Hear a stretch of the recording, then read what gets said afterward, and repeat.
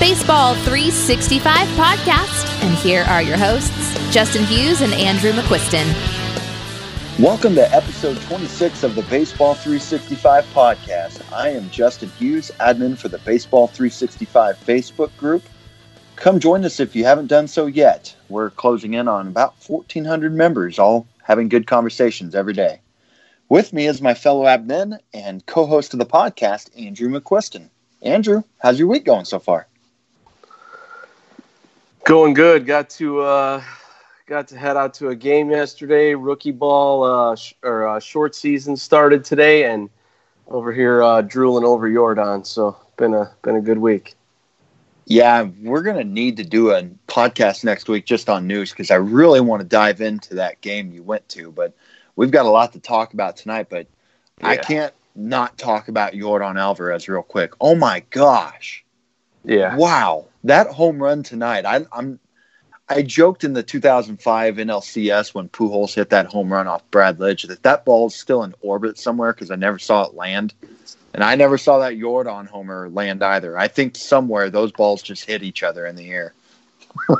Yeah, he's up for bidding in my two of my NFBC leagues this week, and I can't wait to see what he goes for. I don't know if I quite have enough to get him. I'm at least going to block him from the first place team in one of my leagues, but I'm still going to try. I mean, he's crazy. That guy right now at this point, that's 100% of your fab needs to get thrown at that guy. Am I in most leagues, right? Well, yeah. The only thing with those leagues is there's no zero bids, so you can't really bid 100% unless you just don't want to pick anyone up, which is impossible. I mean, yeah, you can't do that. But yeah, I have in the one league, I think I have about 480, and I plan on putting 300 plus. Yeah. I'm more doing it to block a few teams than I am to even get him because I'm not sure I'll even get him with that, but I'll give it a spin for sure. And we'll talk more in depth on him down the line also, but yeah, man, it's been impressive. I know on the Prospect podcast, I've kind of said I wasn't sure I was high on him as the rest of the group, but seeing this easy power, I think he's already changing my mind. I'm about already ready to admit that I was maybe a little too low on him, but we'll circle back to him another time. Oh yeah.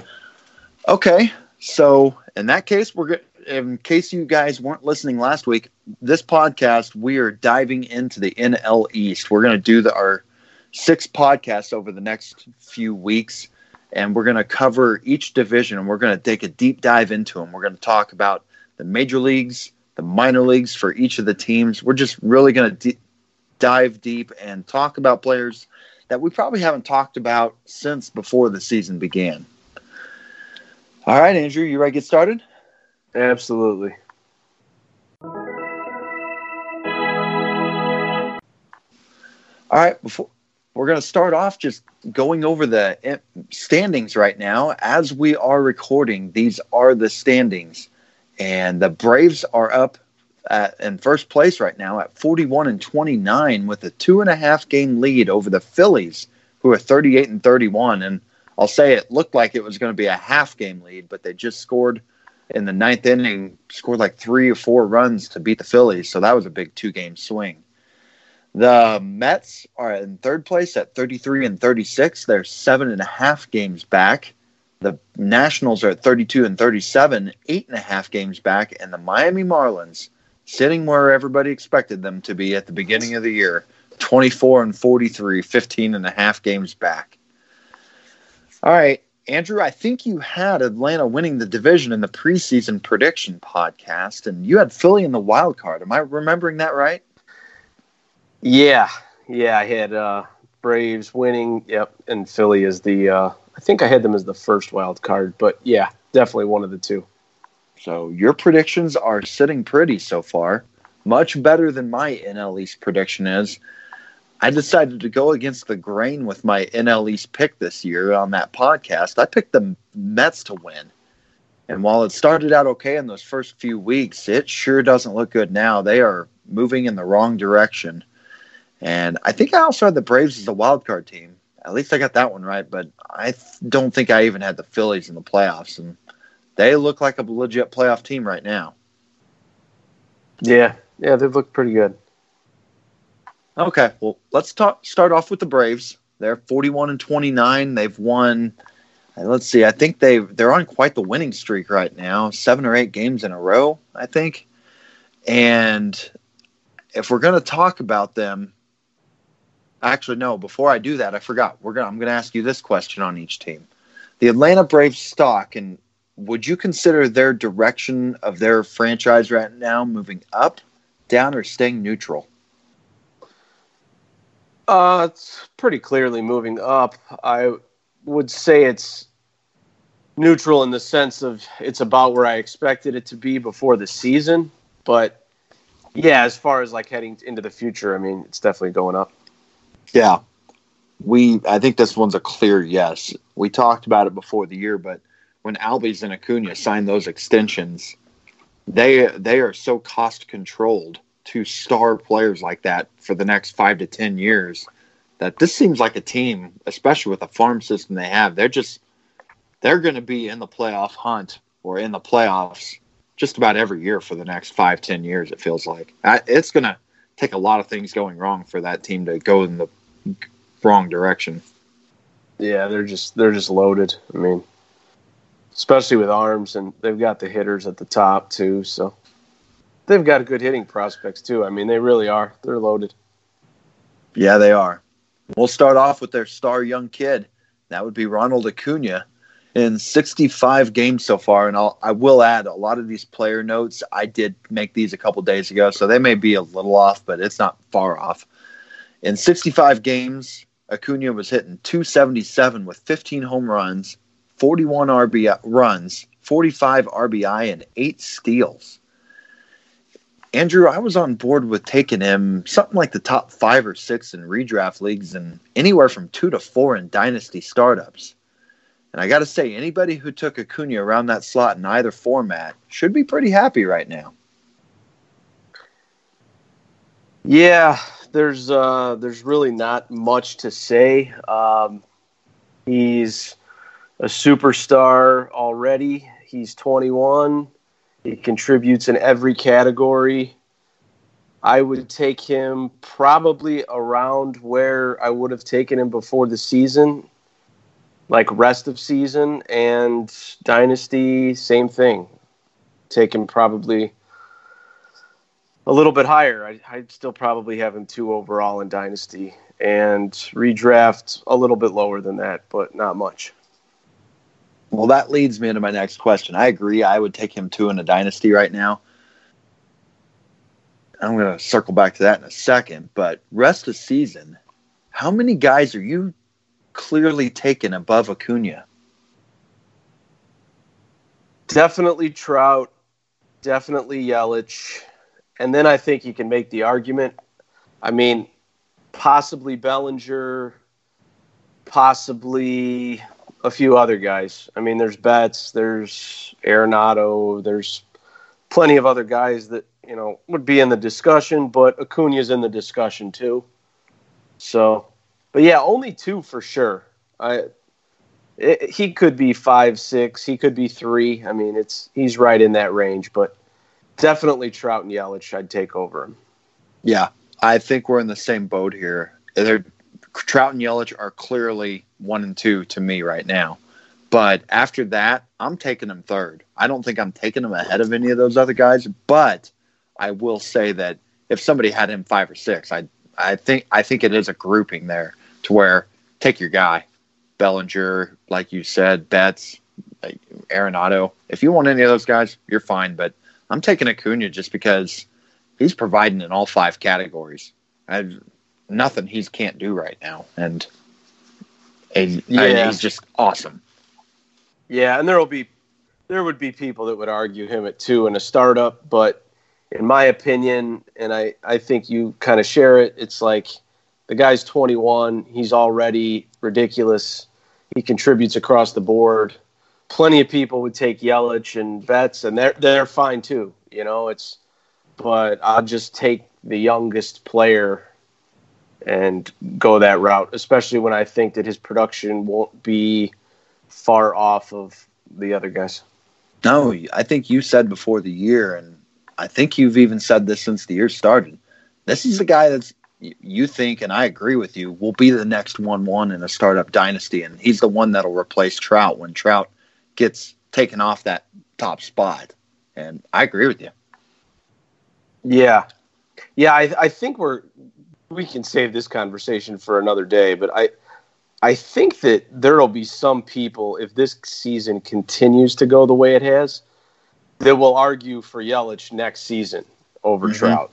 I won't be one, but I don't think. But I think there will be people that will do that. But yeah, I still think that when Trout is replaced at the top of even a redraft league, I think it's Acuna. Agreed. Yeah, we'll talk about Yelich in that conversation next time whenever we talk about the NL Central, because I agree with you on that. And we'll move on to Freddie Freeman, who's having a really nice season. After hitting 23 home runs in 162 games played last season, which, stop right there. That was weird when I saw that 162, because you just don't see that anymore. Guys don't play every game during a season. I have no idea how many even played 162 last year. Freddie Freeman's the only one I know now. Yeah, I think there was like 7 or really. So I know Olsen did for sure, because I remember just seeing it in the preseason when I was looking at stuff. But I think there was around 6 or 7. But yeah, not many. No, it's not like 1980s or before that, whenever everybody's out there playing every game. You just don't take breaks. But moving back, he hit 23 homers in 162 games last season. And Freddie is seeing an uptick in the power department this year. He has 18 home runs in his first 65 games played. And it doesn't look like he's sacrificing his hit tool for this power surge, as his batting average, he's still hitting .311. His strikeout rate's actually down from 18 to 16%. And his walk rate's actually gone up to 12%. Before the year, his ADP was 21 overall going into the season. I think that loss of power kind of knocked him down a little bit, but I'd say owners who took him before the season should be pretty happy with that production.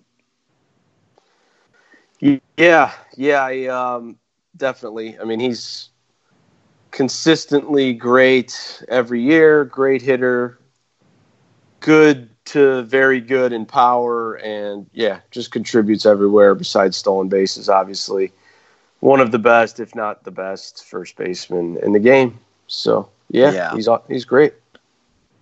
He does everything but steals bags, and well, of course, not many first basemen do that. But I love watching that guy hit. Such a great hit tool, and I was watching a game. I think it was the 13th. So we're talking yesterday. And it was the anniversary of his mother who passed away. I think she got sick and passed away when he was real young. It was like 2000 or something. And he had a big triple in that game. And it's something to where he always has her name on his cleats on this day. And it was pretty emotional seeing that. I mean, really just awesome guy.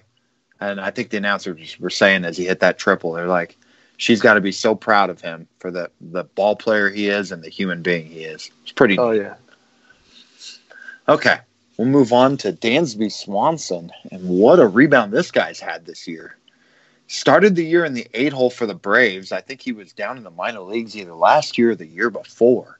It had gotten so bad for him. He was demoted. And he's hit so well this year that he's worked his way up to the 2-hole for the Braves now. He has 13 home runs and 6 stolen bases in his first 66 games played.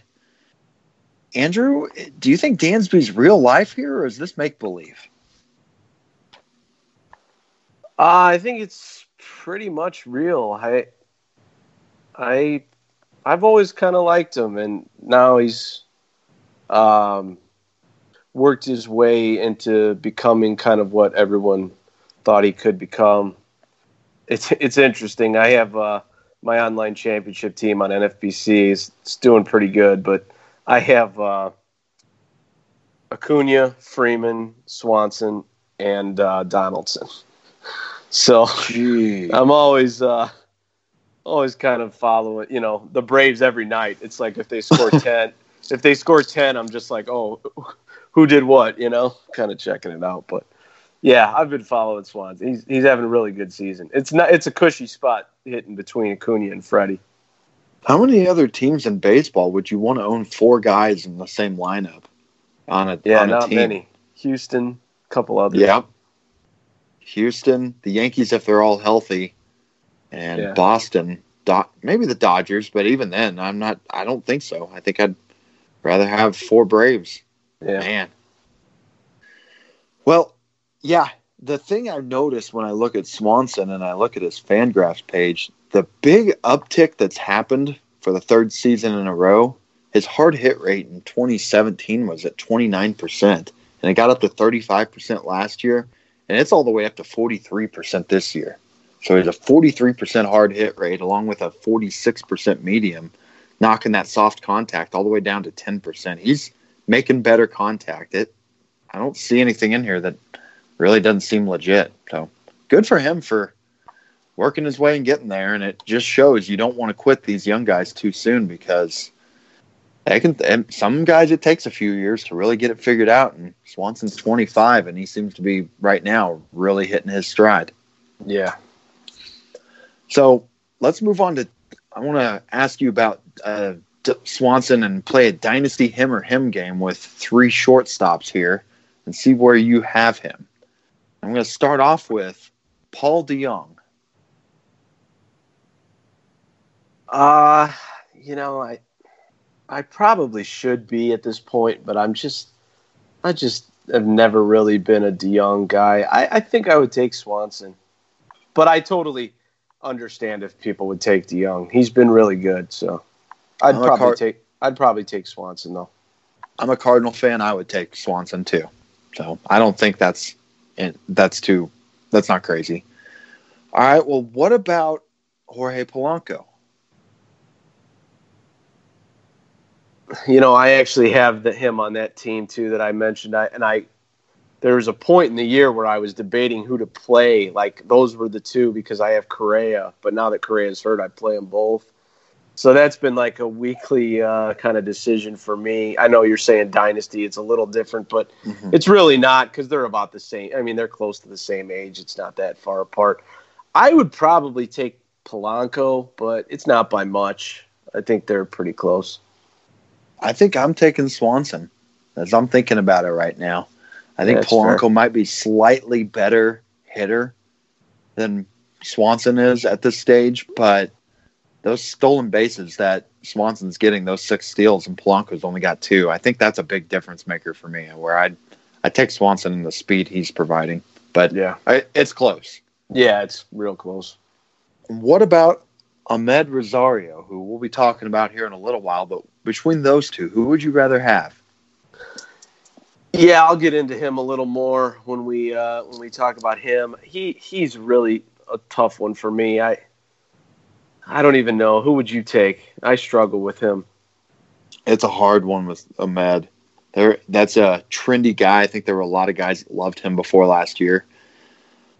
But I'll say this. I think that Rosario, at the end of the day, like in 3-4 years, whatever you want to call the lifespan, I'm not going to say a whole career, but in a few years, I think Rosario will clearly be the best of these 4 or clearly be the worst.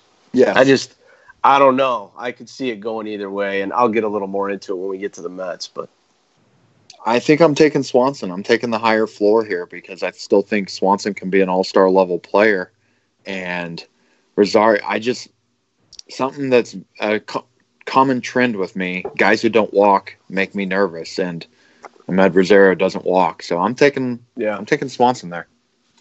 Yeah, I don't blame you. Okay, well, we'll move on to Ozzie Albies. He's once again got off to a hot start this year. But like last year, he did slow down a little bit after that hot start, and they moved him down to where he's been hitting in the 6-hole a lot more. And I think that may have to do with the emergence of Dansby Swanson. When I was looking at him in April, I did notice he wasn't walking much, but I did notice when I dug into him before we were recording that his walk rate's gone up significantly.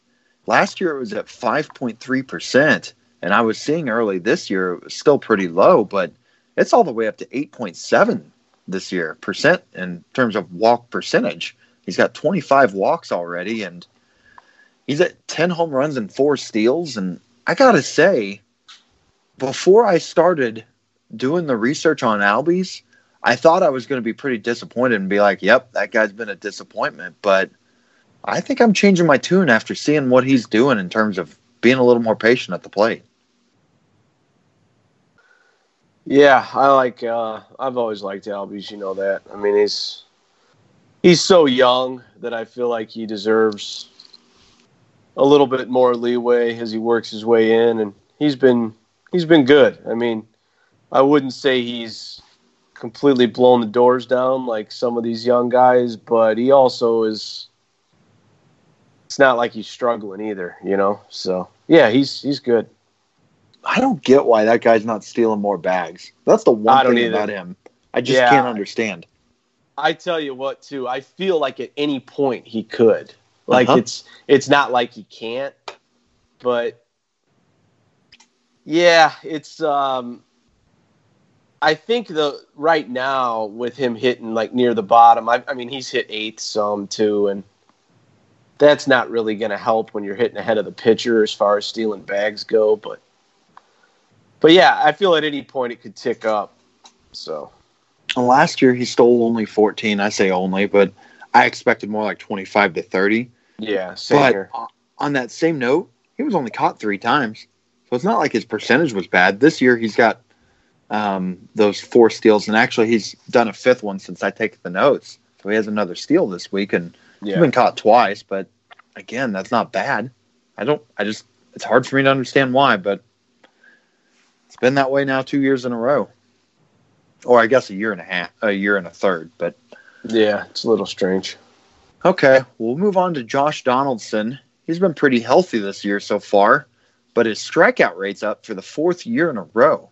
And he's still walking a lot, which is keeping his OBP looking good, but get a guy who's hitting into his 30s, striking out more and more each year, that can be a little troublesome.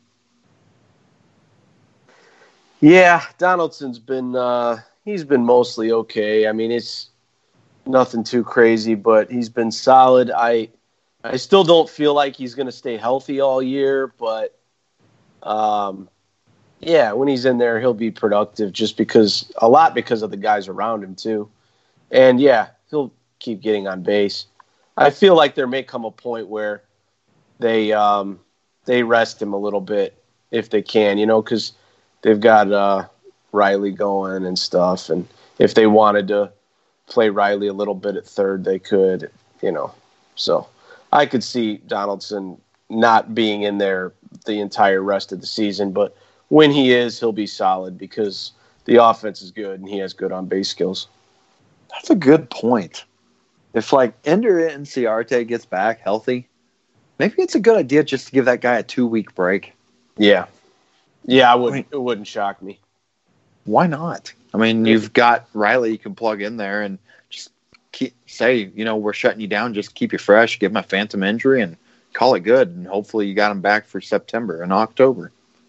Wow. Yeah, I was kind of thinking that when Riley first came up, but it hasn't really happened yet. But I feel like if he just gets even a little dinged up, they might just say, just take a couple weeks off, you know?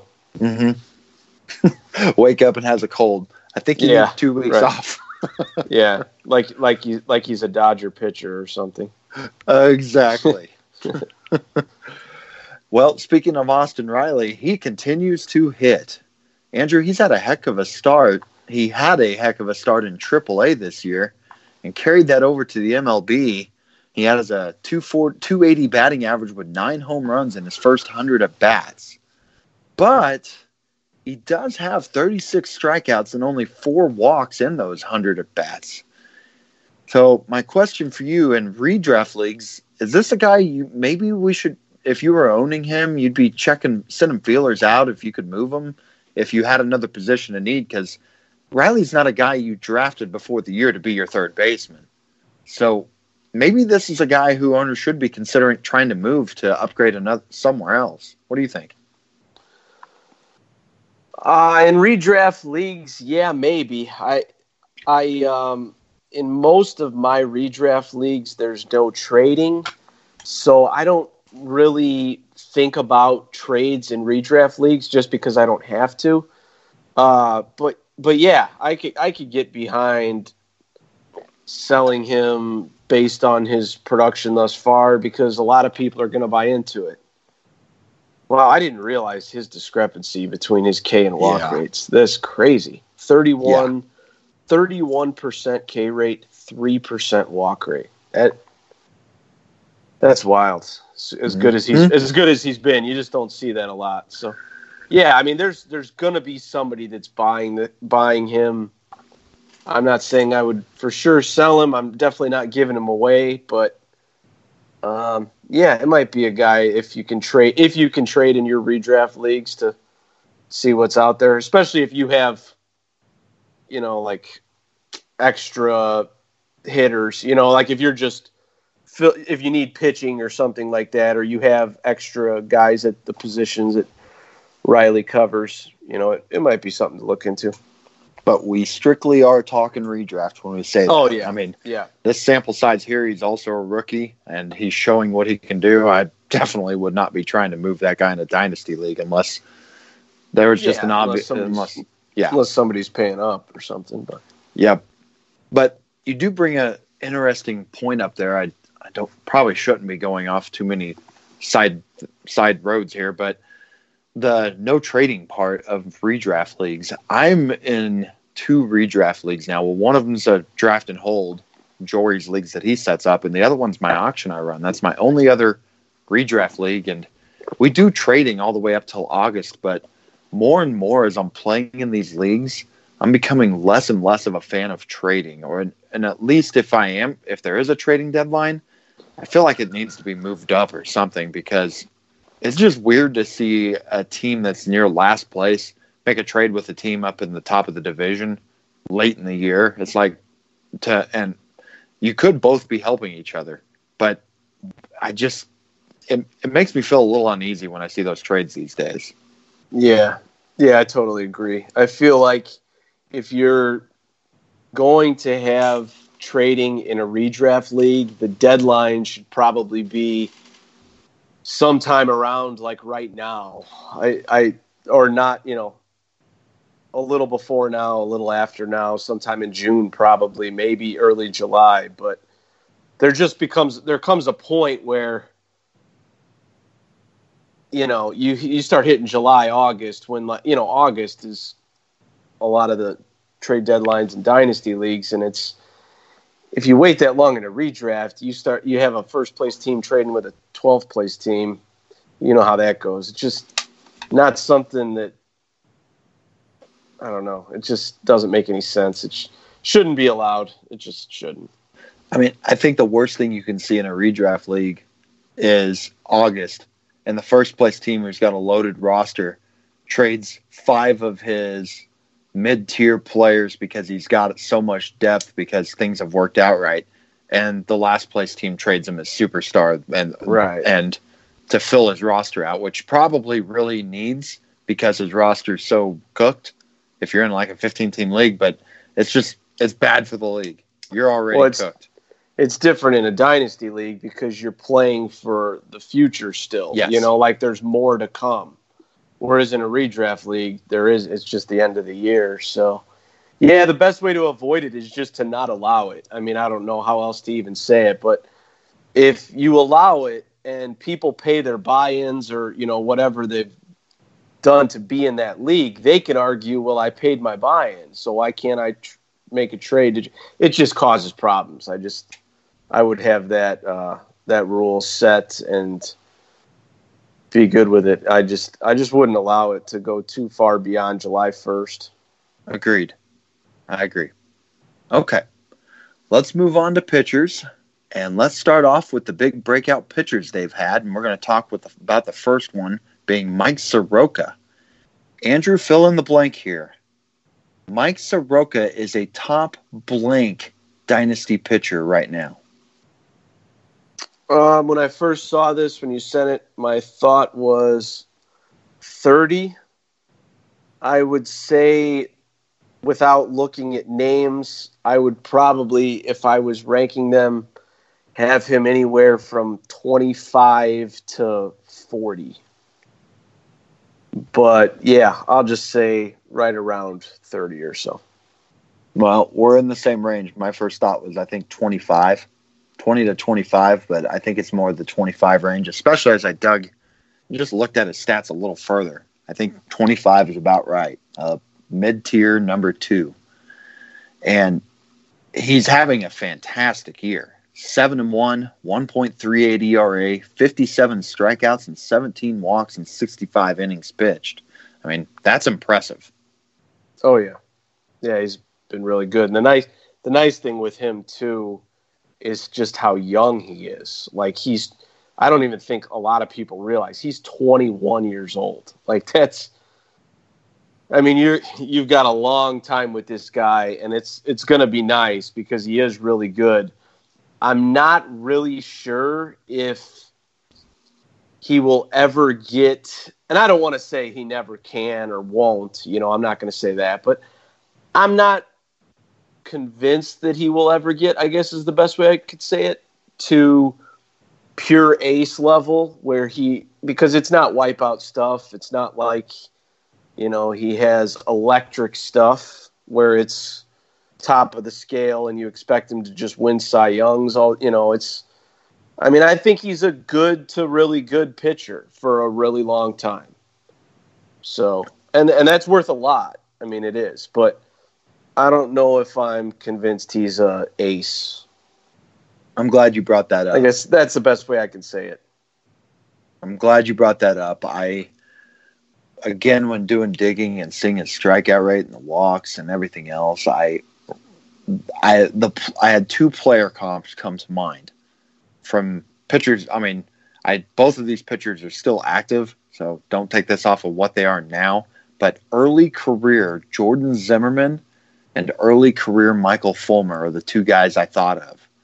Guys who would get 160 to 180 strikeouts, throw 200 innings, good ratios, but their strikeouts were the thing that kept them from ever turning them into uber elite guys. I think Soroka, it's a similar deal there. You know who he reminds me of a little bit? Not so much just how he pitches, but like stat line wise. Who's that? Jameson Taillon. That's a good one, yeah. And kind of like Shane Bieber too. Like those guys are all like in a similar area. I mean, Taillon's hurt now, so it's different. But I'm just saying, like, if they were all healthy, they're similar type guys to me.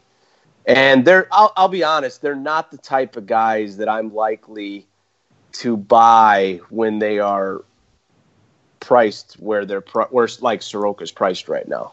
Mm-hmm. I'm more likely to buy Taillon right now. But it's like you just said with Bieber. Bieber, yeah. Anybody who hears that, there are Soroka owners who are probably cringing when they hear that, because I think Soroka is viewed significantly above Bieber, who's having a fine year, but I think the market would be a lot higher priced on Soroka right now than Bieber. I don't know. Maybe, but there's a lot of Bieber fever going too. I don't know. There is. Yeah. Well, let's move on to his teammate, Max Fried, who would be a breakout pitcher on most other teams, but when he's Soroka's teammate, not so much. But Fried's been pretty good. He's got a 3.75 ERA, 66 strikeouts, and only 19 walks in 72 innings pitched. And the thing that really surprised me when looking up Fried and then looking up Soroka is Fried has a slightly better xFIP than Soroka right now. Fried sits at 3.48 compared to Soroka at 3.5.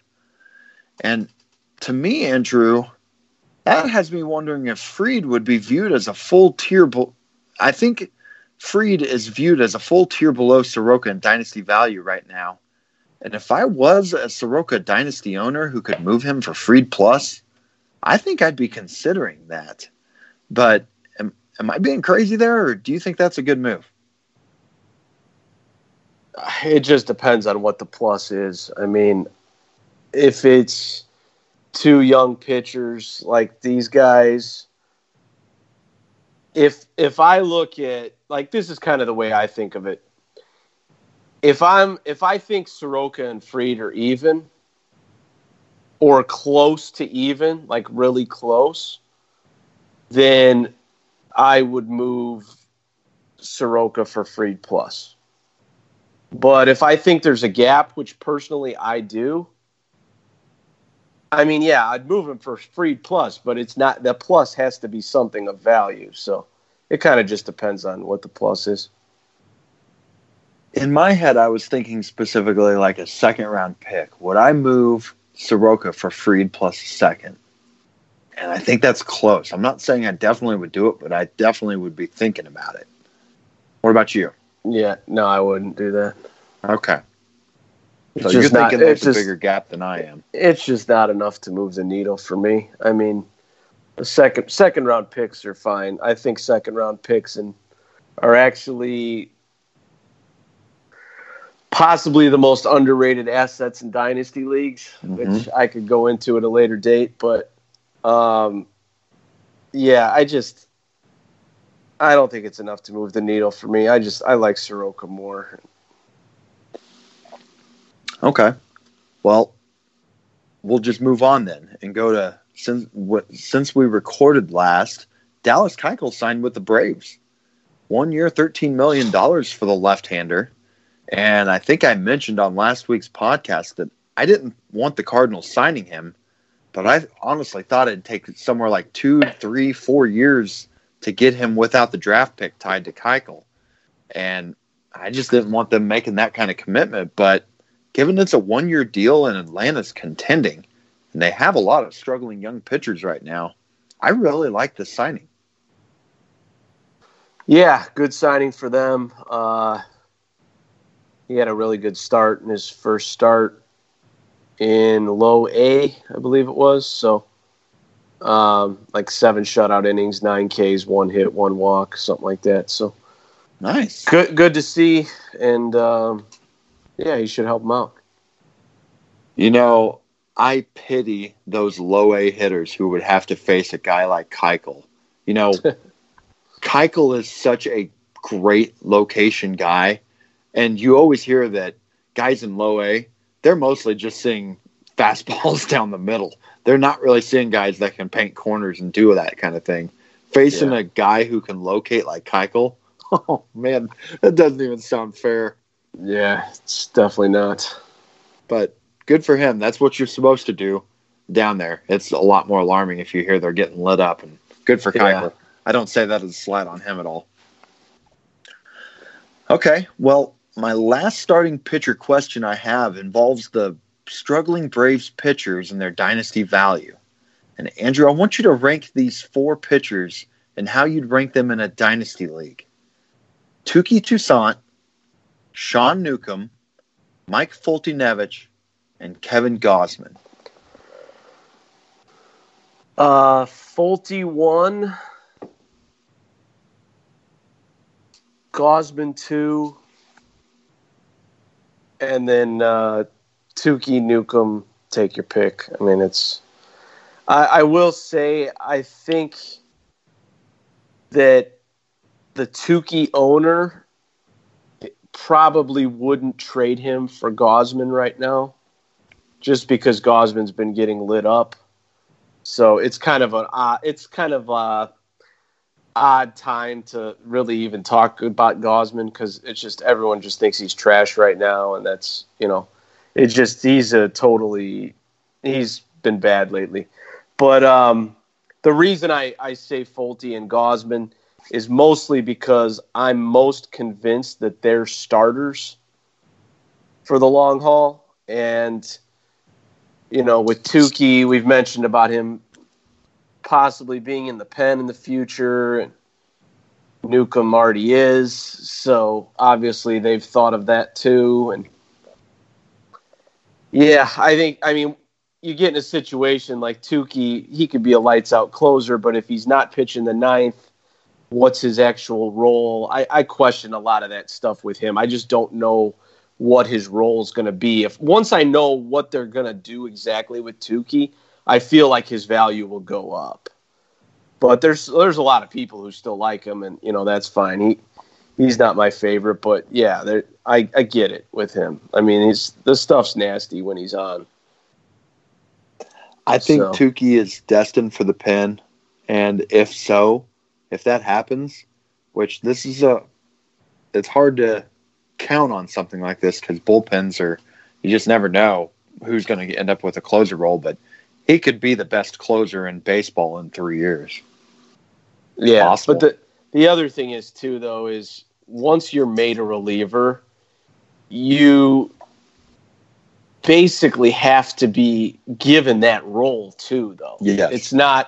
It's not, and that's why once somebody's a reliever, their value just goes way down because you have to not only get that role, but then also succeed in that role to where you stick. And it's not always the smoothest ride, put it that way. Agreed. Completely agree there. And my rank, I think, it's not too far off of yours. I think I put Gausman 1, but him and Folty, that's pretty interchangeable there. And Newcomb feels like a clear 3 for me, and Tukey a clear 4 at this time. Okay, let's talk prospects now. And while many have come up this year, they still have quite a few more, the Braves, that are still up and coming. And the guy who looks to be moving to the top of the list now is Drew Waters, who's now in Double-A, and he has a chance to make the majors by next year. So, Andrew, as Riley is coming off the prospect list soon, is Waters the number one prospect on your list? Yeah, I think he'd be the number one Braves prospect once Riley is off the lists, yeah. What kind of hitter is this guy? Because I honestly have not dug into him too well. What are your thoughts on Riley, the prospect, and what kind of hitter is he? On Waters? Did I say yes? Yeah, you said Riley. But yes. I knew what you meant. It's all good. Kind of a 5-category guy. I mean, good hitter, power, speed. I mean, it's kind of all there. He doesn't walk quite as much as you would like. So that's really the biggest question, I guess. But everything else is pretty good. I mean, he's had a couple really good seasons in a row. Seems like he just keeps getting a little bit better. And, yeah, just good across the board. I think he's definitely going to be good. He's working his way up these lists. As I see prospect lists, I definitely see that he's moving his way up them. Shout out to John Calvagno. I know that's his guy. We talked about it. We've talked about him quite a few times. So, yeah. You know what? We were talking about this the other day. I think it'd be real neat to get him on the podcast. John, I know you listen sometimes. We'd love to get you on sometime. Oh, hopefully we can do that. Yeah. The guy who sees a lot of the. He's the highest. He's the highest on Drew Waters of anyone. I tell you, if Waters pans out to be a star, he was on him before anybody. He's been talking about him forever. Huh. Neat. I honestly didn't know that. Yep. Well, we'll move on to their other big prospect hitter, and that's Christian Pache, I think. He continues to be the darling of many prospectors. I've seen him anywhere between 20 and 80 to 100 on prospect lists before the season. And in his second run here in Double-A, he's hitting .287 with 7 home runs and 7 stolen bases. I hear he has stellar defense in center field, Andrew, and he's clearly a big-time prospect because of what he adds on defense, but let's remove that because that's not what we care about as fantasy players. What do you think of him as a fantasy baseball prospect? I think it's one of those guys that you may have to be a little patient with when he gets to the majors. I think it'll take some time for his game to fully develop, but yeah, he's going to get there because of his defense, and that's going to give him floor.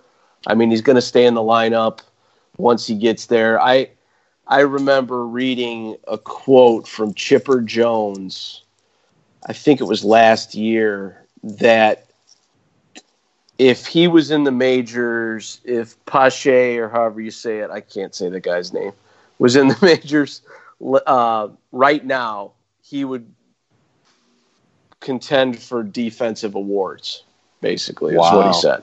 So, yeah, he's true center fielder. I mean, he's going to push anyone else, Acuna or, whoever else they've got there at that time when he comes up, to the side, because he's the center fielder. So, as far as what he'll provide in fantasy, I don't know. I mean, I think he's going to have some speed. He'll have a little bit of everything, but I think it may take a little while for it to fully develop. I think it's just one of those guys you're going to have to be patient on. Weird stat. Last year, he stole 7 bases and was caught 8 times. Ooh. This year, he has 7 stolen bases and has been caught 8 times. How weird is that? That's not good. No. It's not good. I don't think I'm as big of a fan. I think I'm on the lower end with this guy, and I think he's one of those that, like you said, could come up and struggle.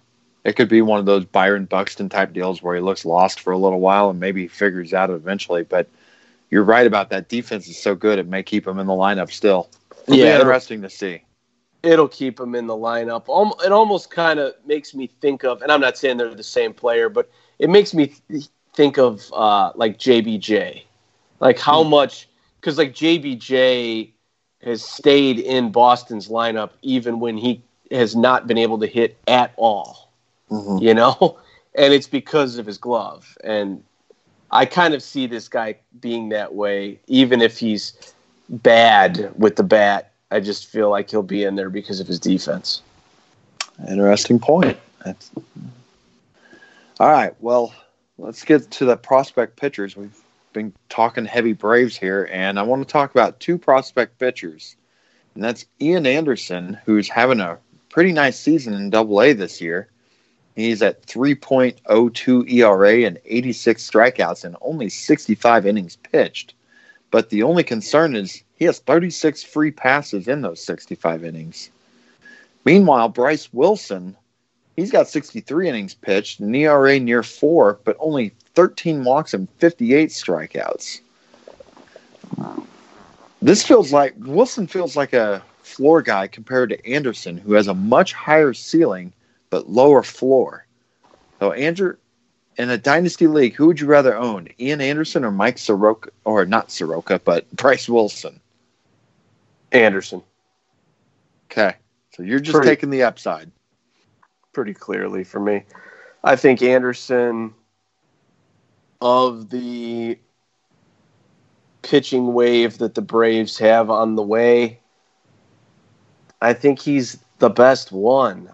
I think he actually will probably wind up the best for me, aside from maybe Soroka.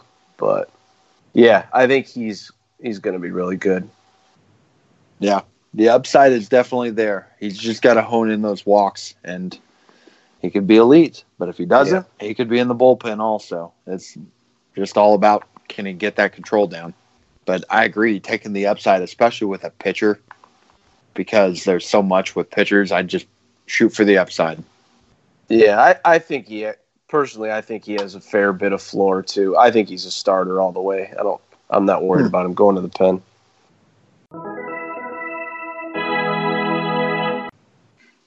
Well, next up is the Phillies. Andrew, the same question I asked about the Braves, we're going to do this for all of them. Do you think the stock on this franchise right now is up, down, or about even? Kind of the same thing I said with the Braves. I mean, it's up, but as far as where I thought they'd be before the season compared to now, it's about where I thought they'd be. Agreed. It's a team that they got all those bad contracts off them 5 years ago, or maybe not 5 years ago, but in the last couple of years, and they built up, and now these kids are coming up. They brought Bryce Harper in. Yeah, it's going to be fun to watch them in Atlanta over the next few years because they're just going to be battling. Yeah. But here's one thing we do know. The Marlins will be in last. We'll get to them in a little while. But if we're talking about the Phillies, Bryce Harper is typically the first guy to be brought up. That said, Andrew, I think we've discussed Harper multiple times in the last month. I think we even discussed where we'd rank him in a dynasty in the last few weeks, maybe even our last podcast. So I really don't have anything new and can move on unless you got something you want to say here. No, not really. Harper's Harper. Struggling a little bit this year, but he'll be fine. He actually hit a homer tonight. Yep. Yes, he did. I saw that replay of that one. All right. Well, the biggest winner from Bryce Harper showing up in Philly seems to be Rhys Hoskins. This year, he's hitting with more chances to drive in runs thanks to Harper's great ability to get on base. In his first 65 games here, Hoskins has 46 RBI. And given he hits behind Harper, I have to say, I think that RBI pace should continue to be really good. Yeah, Hoskins is a stud. A couple more ribbies tonight. He's just, I feel like with Hoskins, his resume is just building. You know, like he came up and it was kind of like, I wonder how he's going to be. And then he was pretty good. And then you just want to see more of it. And he's not really like doing anything to completely blow you away, but he's just good. And he's been good since he pretty much came up. So, yeah, it's nice to see more and more of it. And as you see that much, it's almost like his value rises in a way because it's been pretty consistent.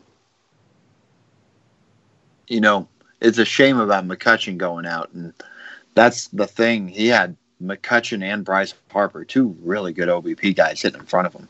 And that's what you want out of a power hitter. You want on-base percentage guys in front of you because you're going to drive guys in. And Harper's still there. I think he's a stud. Yeah. I mentioned fear of Jean Segura's stolen base percentage in 2018 as we were doing our preseason shortstop episode. And the main thing I think I said is I could see him stealing fewer bases this year. I think he had 20 steals last year, and he had like 11 caught stealing, if I recall right. And this year, that's been the case. His stolen bases, he only has 4 steals here, and we're past the third way part of the season. So my question, Andrew, over under 15 steals at the end of the season for Segura? You know what? I'm going to say push 15. Okay. So right at 15. So you're thinking I put the line right where it should be. I think he'll pick up the pace a little bit, but I don't think it'll be too crazy. So, 15. I'm taking the under. I was worried about this before, and I think at the beginning of the year, I don't remember if I said it on the podcast or not, but I thought he'd steal something like 12 to 15 bags. And given his start to the year, I think I'm taking the under. And if it was me, I think I would be sticking with what I think I said, but at least was thinking, which is 12 steals before the year. I think I'd shoot with that. Yeah, it could be around there too. I get it. Oh. Scott Kingery, what a bounce back season that guy's had. After looking like a super utility guy to start the season after a horrific first rookie year last year, Kingery's played himself into every day at bats with a few Phillies players being out of commission. And man, he's delivering.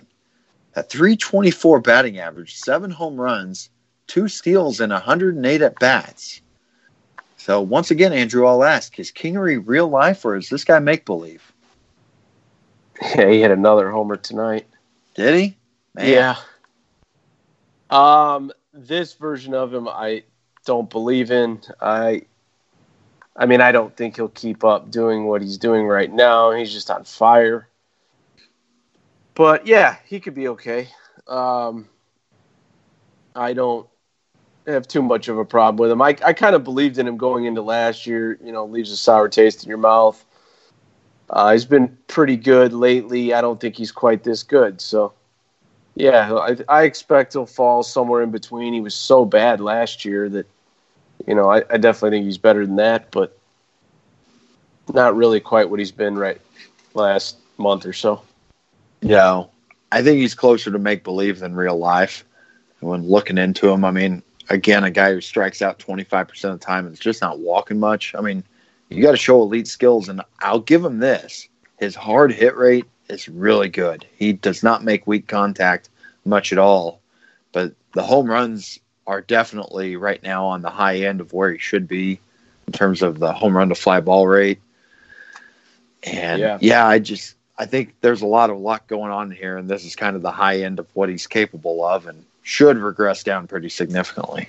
I would consider seeing what you could get for him. But yeah, I'm not really convinced that you would get something that would make you move him. I don't know. Maybe you would. It really depends. If somebody was liking him or into him, I would trade him, I think. But I'm not saying I'd give him away. I would look into it, though, I think, just to see, because I feel like people have harsh opinion one way or the other, like I definitely am interested in him or I'm definitely not. So you can probably find out pretty quick, but I might be looking into that if I owned him. I think that he would definitely be a guy that would be a good one to move right now. But I think other people in the league might be viewing him a little better than what you were saying in terms of, I'm not saying everybody is, but I think there will be at least one guy in every league that's pretty high on him. And it goes back to 2017, the year before his rookie year in AA and AAA. He had like 26 home runs and 29 stolen bases in 132 games. And I remember hearing a year before that, I think, that this guy had Pedroia comps. And I'm sure there's somebody that still remembers that, seeing this breakout happen and thinking, okay, this is a guy who's turning it on. And I'm not saying I would float him out there and say Kingery's on the block, but I think he's a guy that if somebody was asking me, or if I was approaching somebody about a trade and asking about trying to buy somebody off of them, I'd ask them who they like, and I think I'd be kind of saying, what do you think about Kingery? Trying to see if you can gauge and see if they're into him. And if they say they like him, yeah, that'd be a guy I'd be trying to move. Yeah, it just depends on what you get. I mean, like anything else. Yep. Okay, we'll move on to pitching. And Aaron Nola's taken a step back in the early going this year. He struck out 86 batters in 76 innings, but his ERA currently sits at 4.5, and his WHIP's almost at 1.5. And Andrew, he's walking more in the early going so far, and he's given up more line drives. But his xFIP is almost a full run better, though, at 3.78. So he's had some bad luck here. Is Nola someone you'd feel confident enough to rebound in the second half that you'd actually seek him out in a trade in a redraft league? I don't think I'd really seek him out, but I think he's going to get better. Yeah, I wasn't at all in on Nola coming into this season based on his price. I just wanted nothing to do with it. He's proven me right so far on that. But that said, I don't think he's this bad. I mean, I still think he's a good pitcher. So I'm not saying I'd actively seek him out, though. I mean, I may just let somebody else deal with him. But yeah, if I could get him at a significant discount, I just feel like people are still attached to Aaron Nola that bought him, and they don't want to probably give him up for too much less than they bought him for, but maybe I'm wrong. I mean, it's all league and team specific. So, what about Zach Eflin? 2.88 ERA, 6 wins in 72 innings pitched so far. Andrew, you buying into this guy? Not a lot. I mean, a little bit. He's just back end rotation guy. I think you just ride it out as long as you can, and just take the production while you can get it. I don't know how long it'll last, but sometimes with guys like this, it lasts for a couple weeks. Sometimes it lasts a couple months. Sometimes it lasts a couple years. So you just ride it out and get off the train when he falls apart. I don't think you're getting anything for him in a trade. So it's kind of how I would do it with Eflin. I agree with that. I just, like you were saying about Kingery, I think Eflin is one of those guys that you're not going to get the value out of him. If you can, good for you. No. But, I'm looking at this page right now, and I didn't notice this before, but this may be the worst difference I've seen between XFIP and ERA in terms of the ERA is so much lower than the XFIP. There's 2.8 ERA. And he's got a 4.67 XFIP right now. Yeah, that to me doesn't really matter because you're, like you said, you're just riding him out. I mean, yeah. But yeah, it basically tells you it's not going to continue the way it has. But I mean, stranger things have happened than guys out pitching their XFIP. It's just you just ride it where you as long as you can, and then once he gives you a reason to, you get rid of him. Yep, and in redraft leagues, you don't go seeking him out next year, even if he finishes well. Yeah. Well, let's talk about Nick Pivetta.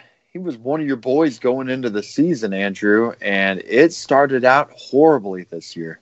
Bad enough he was demoted to AAA. I know we talked about him at that time, but he's back, and he's been better since returning. And this past weekend, he had quite a game, throwing a complete game shutout against the Reds. Yeah, he's been better. He was pretty good tonight, but they left him in too long. Kepler, man, I was irritated following that game. I think he threw 110 pitches. He was just, I forget the score. They were up, what was 5? I think 5-1. No, it was 7-2. 7-2. And they leave him in the bottom of the 7th, and he gave up a home run. I think it was to McCann.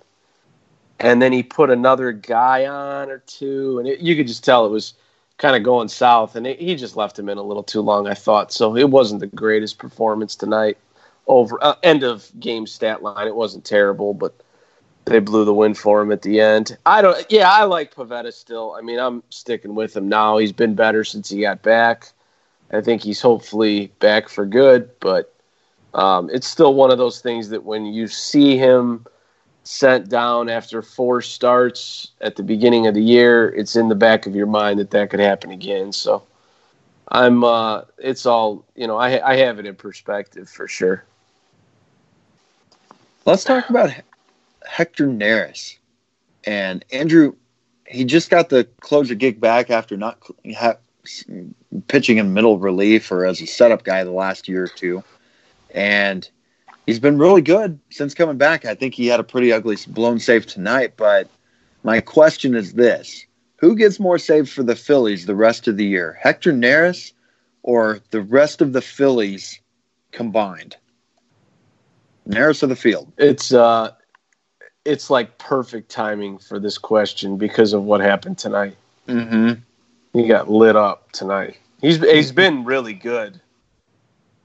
I'm going to take Neris, but it's one of those things where if he has another outing or two like he had tonight, it's not going to be him. I mean, they'll figure out something else. But, yeah, I'll take Neris.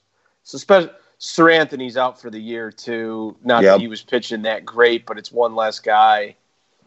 I haven't heard much about Robertson lately, so it could always be him, but yeah, I'll take Neris.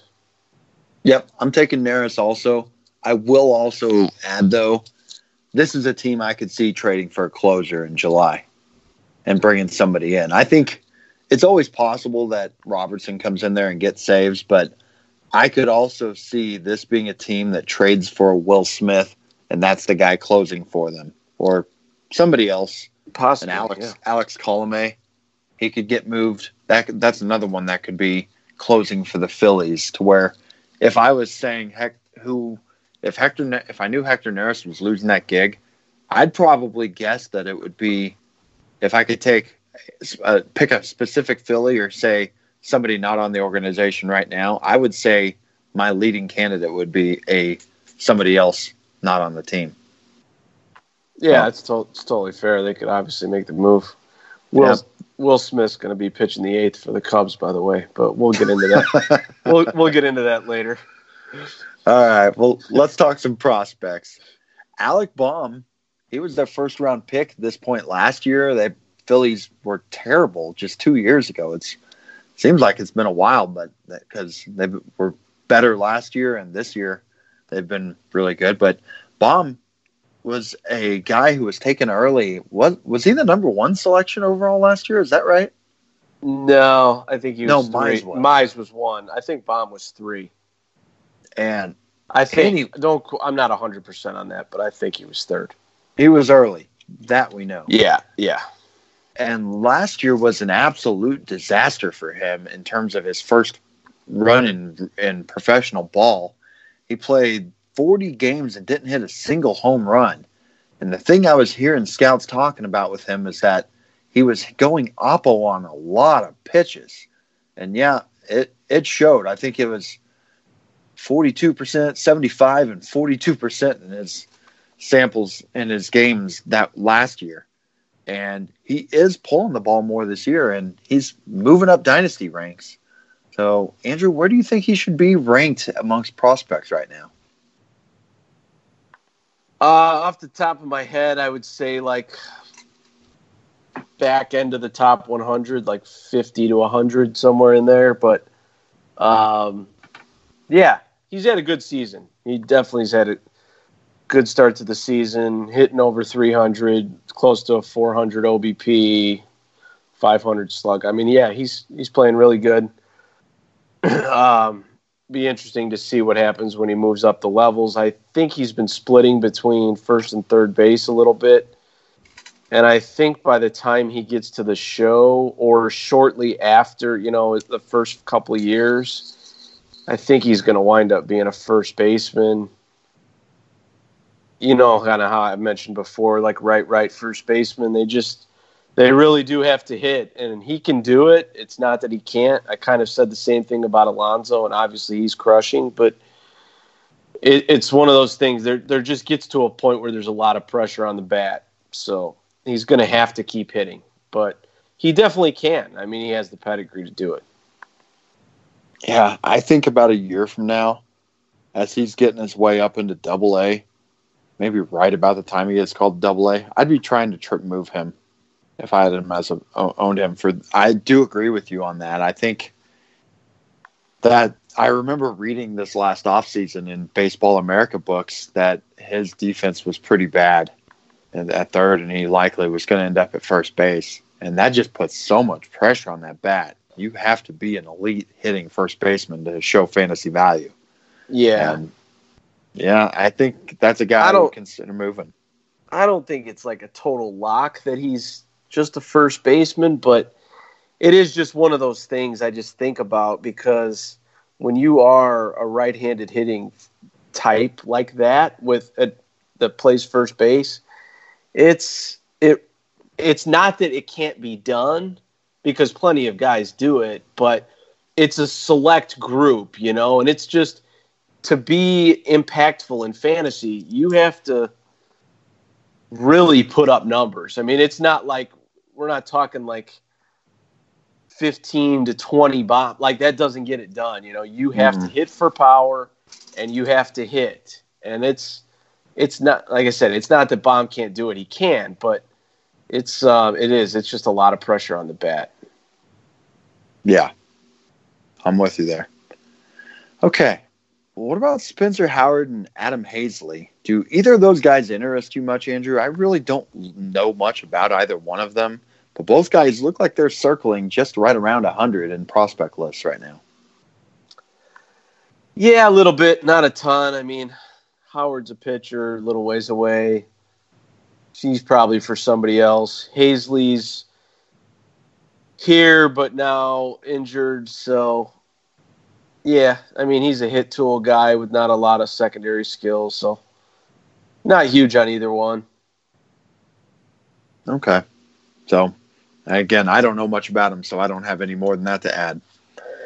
The last guy I want to talk about, and I feel like I'm taking a mulligan because I talked on the Prospect podcast how much I liked him, was Luis Garcia, the Phillies.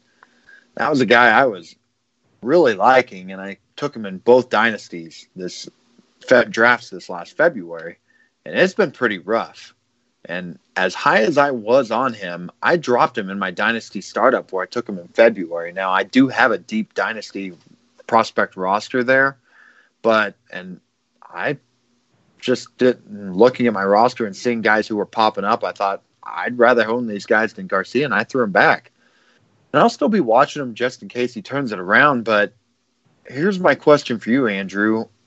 Is that a guy who should be owned in a dynasty league that has, like, both of my leagues have 300 prospects owned? Should he be owned in a league like that? Yeah, I think he should be owned. He's having a rough season, but I think he should be owned. I get that if you have a loaded minors, that he may not be the ideal guy to have because you probably have better guys. But there's plenty of teams in some of these dynasty leagues where he should be in the minor league roster. Like, I don't know if you go through, and I'm sure you do, but you go through other people's teams and you just look at their minors, and I feel like I see some guys' teams where I'm like, they'll have 5 to 7 guys, or maybe sometimes even more, where I'm like, man, if they cut that guy, I don't even know if I would pick him up. There's a lot of guys that don't have a lot of value on teams, and I think he has just enough intrigue still where I would, on a team like that, I think he should be owned. Maybe a team that's like competing that doesn't have a real strong minor leagues. Yeah, I would own him on a team like that. Well, in that case, Jake Book is doing exactly what you're saying, because I cut him, and Jake Book, who is in that same league with me, him and his teammate or co-owner Brian Lambert, they picked him up, so he's on their squad, and they're trying to win now. But that's a good point. If you're competing, it's one of those guys who people were high on this before the year, and he's got the upside. They were saying that he's got upside to him. So yeah, I agree. Yeah, I mean maybe like in 6 months to a year, if he's still bad, you just cut him loose. But I think I'd give him a little more time.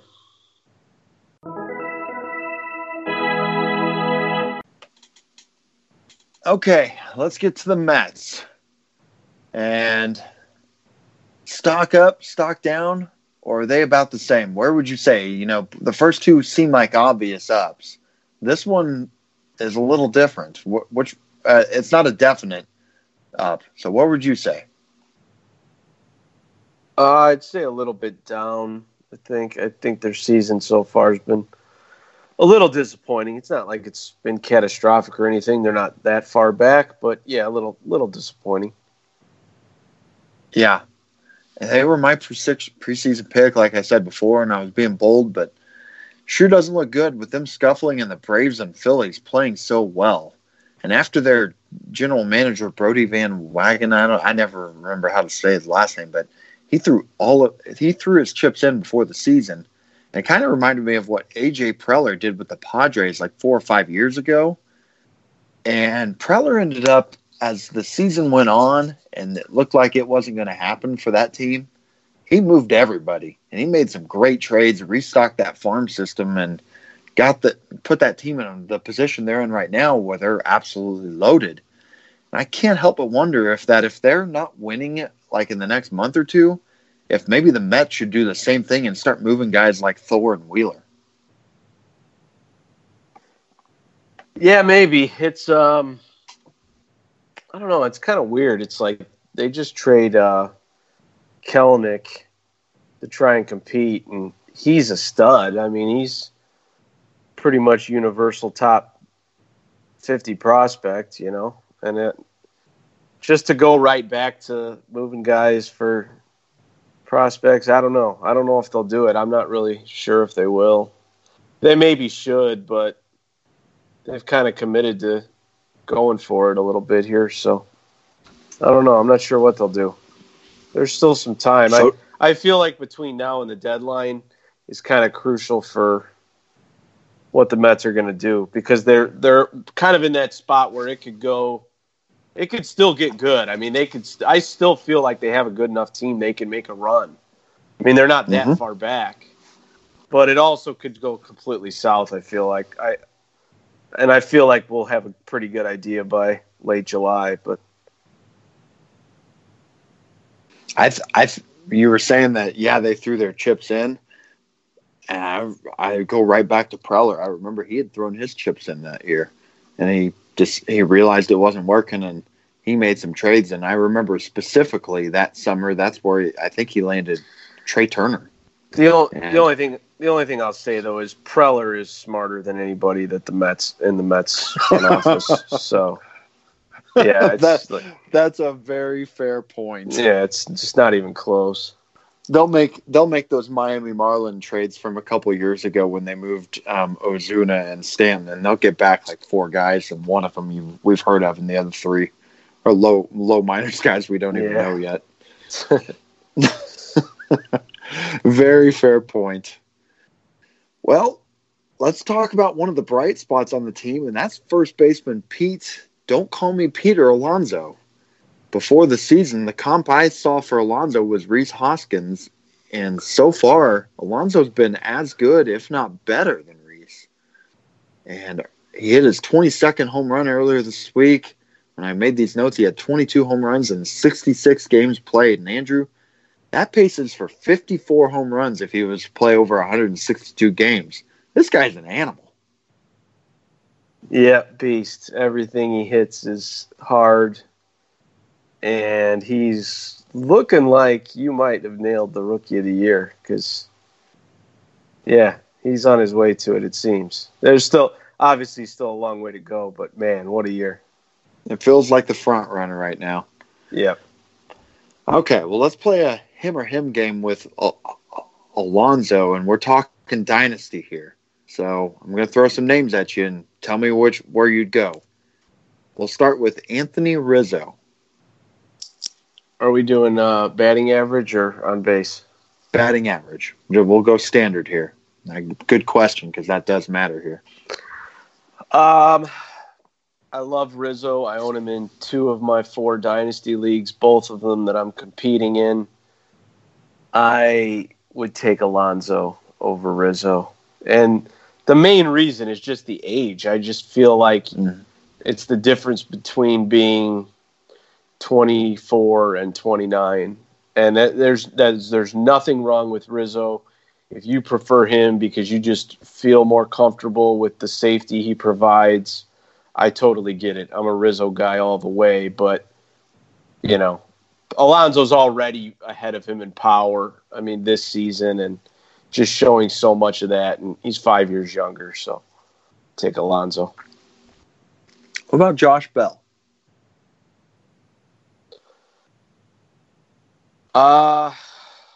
It's tough, man. Bell's been so good this year. Man, he's just been incredible. I think I would take Alonso still. I think that one's really close. I'll probably never be the biggest Josh Bell guy in the room. He's having the best season of, you could argue, anybody. I mean, you could argue he's an MVP candidate right now, and it's just so weird. It's so crazy to think about how the strides he's made this season. It's bonkers. I think I like Alonso a little bit better going into the future, you know, from today forward, not necessarily this season. The rest of the season, I'd take Josh Bell over Alonso. But in the dynasty, talking about, you know, the next few years, I think I'd take Alonso. Yep, I agree on that one. Rhys Hoskins, the guy he's comped to. That's the closest one for me. I like Hoskins just because, like I said before, I like how he just continues to do it, you know, and it's just like there hasn't been any real big dips from Hoskins where he's fallen apart. He's just kind of stayed consistent and in a good lineup. So that one's really close. I could go either way. pretty much a coin flip. Yep. Again, I'm with you. Now, last one. In a batting average league, that really matters here. Joey Gallo. Batting average league, probably Alonso, but man, do I love me some Gallo. On base percentage league, I would take Gallo for sure. But yeah, he's tough in a batting average league. I try to, I really like Gallo. I have him on a few teams this year. They're all on base percentage leagues. And I don't really like saddling my team with his batting average in the stages of the draft where you have to take him. I don't like thinking too much about batting average, but it is a pretty extreme case with him. And there's becoming a lengthy track record with Gallo where you just know you're not going to get a good batting average. So, yeah, in batting average leagues, it's tough. But on base, Joey Gallo is a beast. You could argue he's borderline first-round pick. So, yeah, batting in short, sorry to go on, but batting average, Alonso, on base, Gallo. Yep. I don't know what you're talking about with Gallo and that batting average. He's hitting 274 this year. Yeah. And I'll take the under for end of season. Hey, I hope he does, because it means his on base. Gosh, I tell you, if he hits like 240 to 250, which I wouldn't have projected, I wouldn't even project that. But if he can just do that, his on base is going to be ridiculous. And yes. If he could hit 240, 250, I would probably take him over Alonso if I knew he was going to hit that. Yes, agreed. But I worry about him hitting 200. Yeah. And it's not, I don't feel like that's an irrational worry. I feel like he can legitimately hit that. So we're not talking AL West, but yeah, I would say if you ask me what's his batting average from the day he comes back to the end of the year, I'd say 200. It's just what he is. Yeah, 200, 210, somewhere. Yep. In there. Okay. We've talked first baseman long enough here. And we'll go back to a guy we were talking about before, and that's Amed Rosario. And he had some buzz after a strong second half last year. And so far this year, I guess we can say he's been okay. 64 games played, a 248 batting average, 8 home runs, and 6 steals. And he still isn't walking much. That on-base percentage is only at 290, which that isn't good. And Andrew, before the season, do you feel Rosario's stock has gone up, down, or it's about the same in terms of dynasty value? I think it's close to what it was before the season. Kind of going on what I said earlier with Rosario, he's one of a select few, maybe even the top guy I would name, guys that just really confuse me. I don't know which way to go. I feel like with him, there's two groups of people. There's one group that sees a future star and a guy that's going to, say 15 home runs, 30 steals, stud. That's a stud. Let's be honest. And then there's another group that sees him as somebody who's not a very good hitter, doesn't get on base enough. And I'll be honest, I'm kind of torn. I see both sides, and I feel like I go back and forth with him all the time. One minute I think, man, he could be such a stud, and the next minute I think, man, he can't hit, and he just doesn't get on base enough. And he is really young, which is nice. You always hope and expect some growth there, but generally speaking, on base skills stick for the most part. If a guy isn't a great on base guy, he probably always isn't going to be a great on base guy. It's just those skills tend to stick whether you're young or not. And sometimes I just think, maybe we're just making excuses for this guy because he's young. So I don't really know. I'm kind of torn on him, and you could say either side of it, and I'd be like, yeah, I get it. Well, how do you feel about him? I agree with the whole you could see either side. I think I lean more towards he just doesn't hit that potential. But would it shock me if he came out there and went Javi Baez in the league? And I'm not saying Javi Baez like 30-30 or whatever, or 30-20 that Baez went last year. But if he turned around and went off one year and went 20 home runs, 30 steals, would I be shocked? No. He's got that potential. It's just he's got to get there. He doesn't make a lot of hard contact right now. That's one thing I've noticed. And when he is making contact, but you know what? If things start clicking, you start squaring up balls a little more frequently, that could always change. So yeah. It wouldn't shock me, but I would lean no until I saw it happen. He's not going to be a guy I'm probably investing in unless his price absolutely bottoms out. Yeah, it's totally fair. All right, well, Robbie Cano, he's been a mess here in his first season in New York. 172 at-bats. He has a .238 batting average and only 3 home runs. His walk rate's at the lowest it's been since 2009 at 5.5%, and his strikeouts are at 19%, which overall isn't that bad, but it's the worst rate of his career. So if you were a Mets fan or as a dynasty owner, because I think you have a share, how worried would you be about Cano on a scale of 1 to 10? 1 being not worried, 10 being most worried. I put it like at a 5, roughly 4 or 5. I feel like there will come a point with Cano where we say, "Oh, he's back." At least on some level. I mean, I'm not expecting like MVP candidate Robbie Cano or anything like that, but if the options are he's done or he returns to form, I'm going to take returns to form. This guy is just too good of a hitter overall, and 6 weeks of him struggling just because he happens to be 36 years old, I'm not personally freaking out about.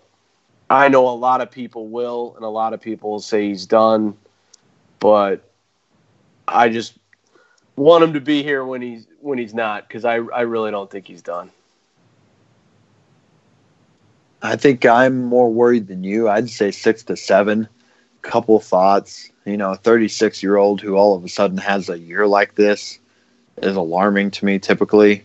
And the fact that he's the second baseman, which I don't know why, but it seems like a lot of the stars at that position, they hit a wall in their 30s, and it goes quick.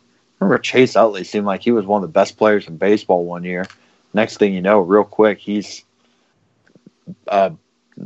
barely a guy who struggles to get playing time. And I just worry about all that.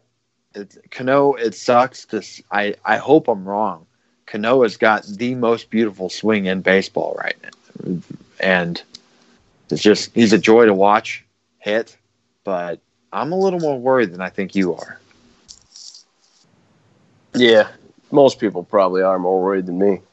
Yeah, you've always been a big fan, and hopefully, I hope you're right on this. I hope I'm telling you in 2 months, man, I wish I could take a mulligan on that. Good for you for holding strong. Okay.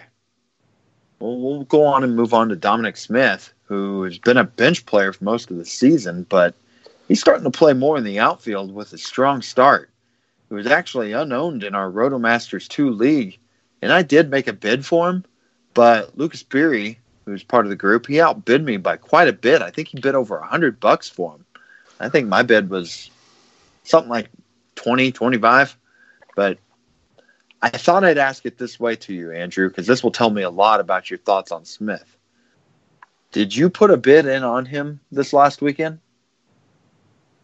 No, I didn't. I will say I'm not positive I realized that he was available, so that's partially my bad. He is playing pretty good, should be owned.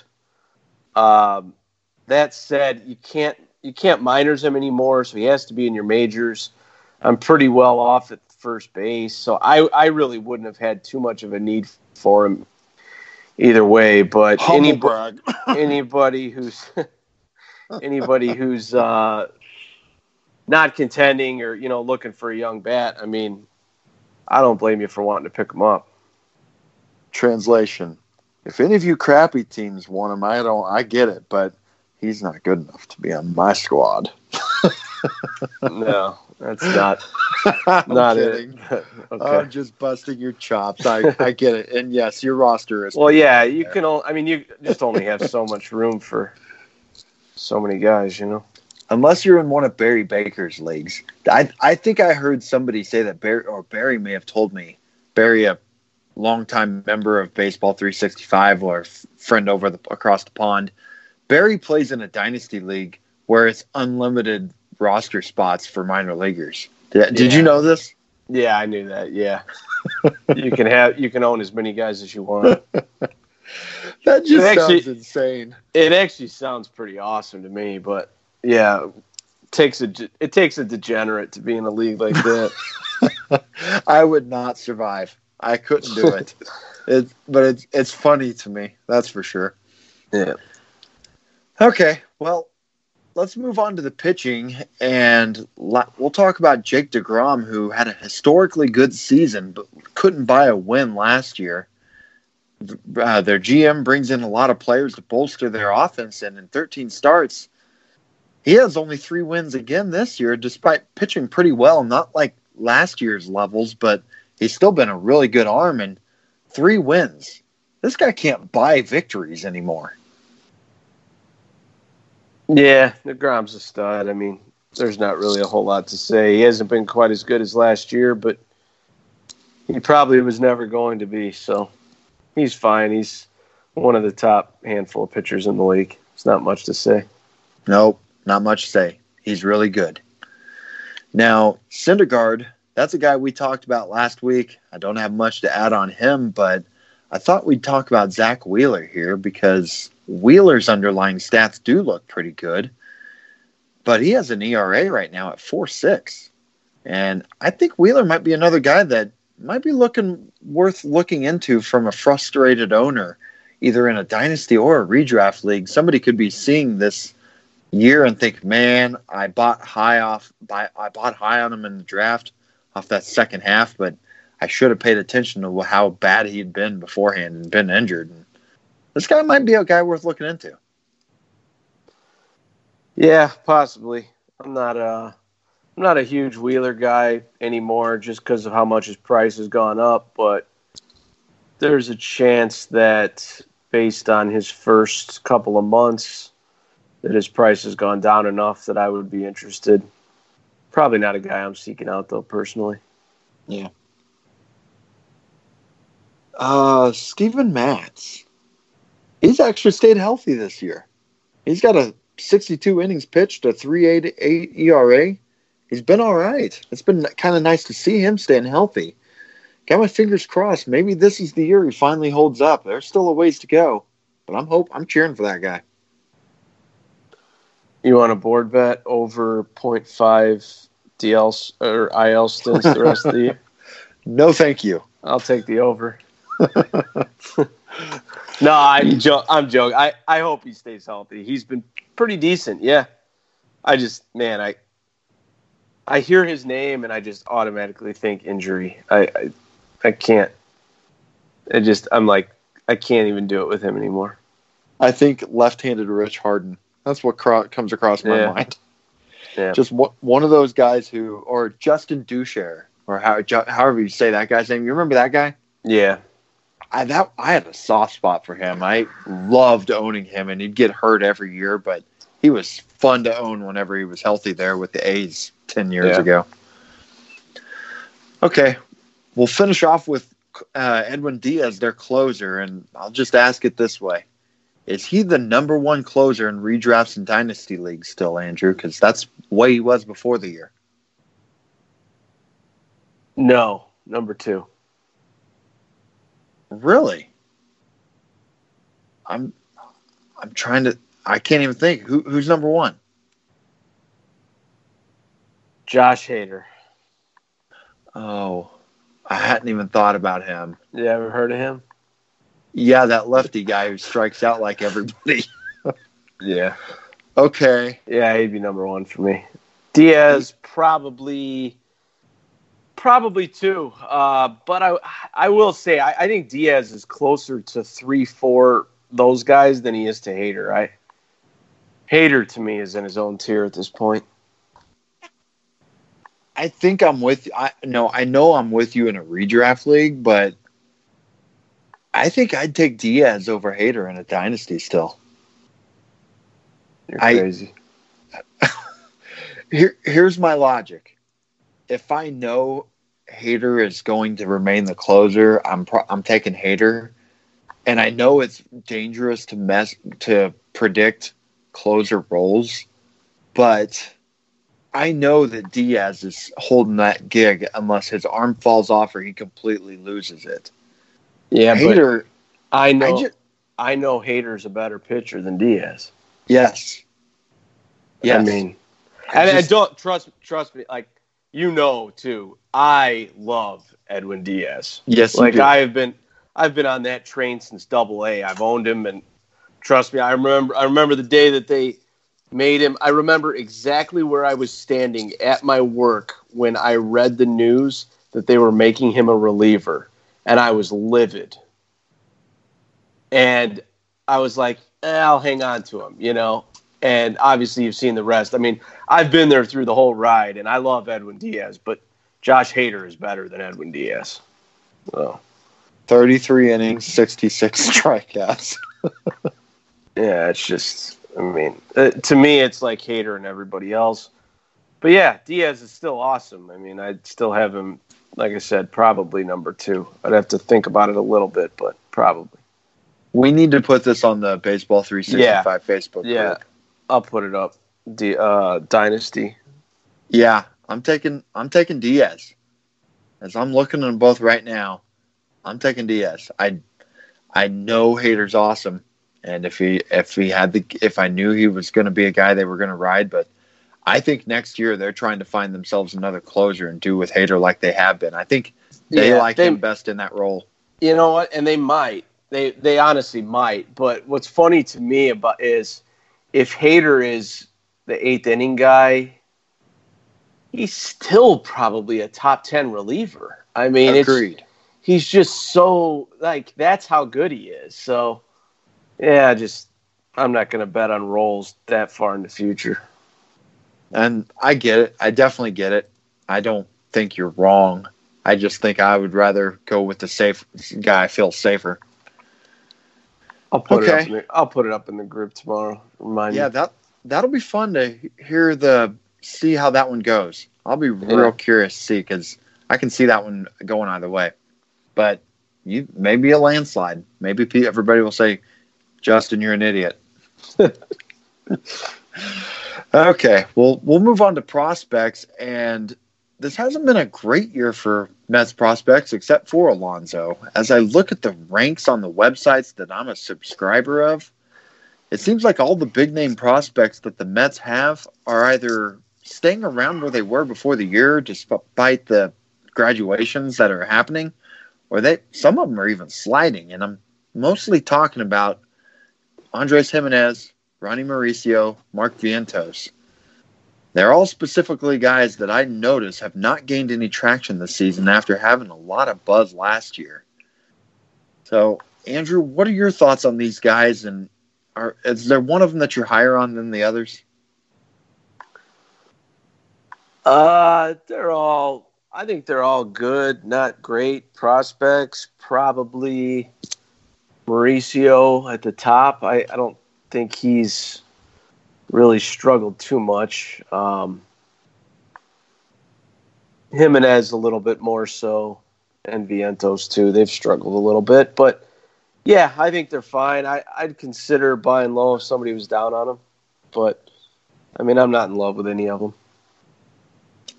Yeah, I've read about them before, but it's never been something I've stuck with. John Calvagno, I remember him Jimenez was in the Sally League last year, and I remember him talking about Jimenez specifically because he was playing so well, and he said something along the lines of Jimenez is playing well, but there was something about his game that he was a little nervous about. He said, this is a guy who I would be selling if his prospect stock is going up.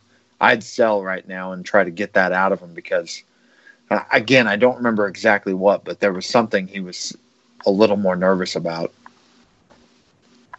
Yeah, that was a good call because he's definitely dipped this year. Yep. Well, Andrew, you posted on Baseball 365 about Anthony Kay, who was just promoted to AAA, and his stock is up this year. Again, this is another one I don't know much about. So why don't you tell me and the listeners more about him? Short, stocky lefty with really good changeup. Changeup's kind of his out pitch. Wasn't really that good last year. Kind of struggled in A-ball, and he's come up to Double-A, Binghamton, and was awesome. He's been awesome this year. Got promoted to AAA, and I think he'll get to the majors this year, most likely.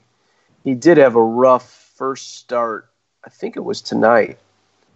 Yeah, tonight in AAA. So kind of have to wait and see. I don't think it's one of those guys that's going to completely blow away the majors, but sometimes those guys are good in their first go-round. He was a first-round pick in 2016, so there's some pedigree there, and he's definitely flown up the charts this year.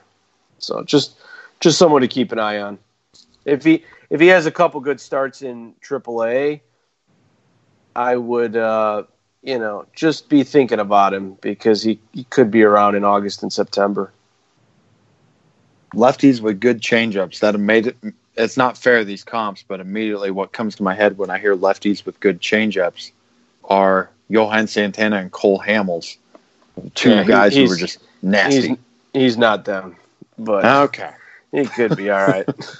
He could be all right. That's not even fair by me to think of those comps, but that's what came to my mind immediately.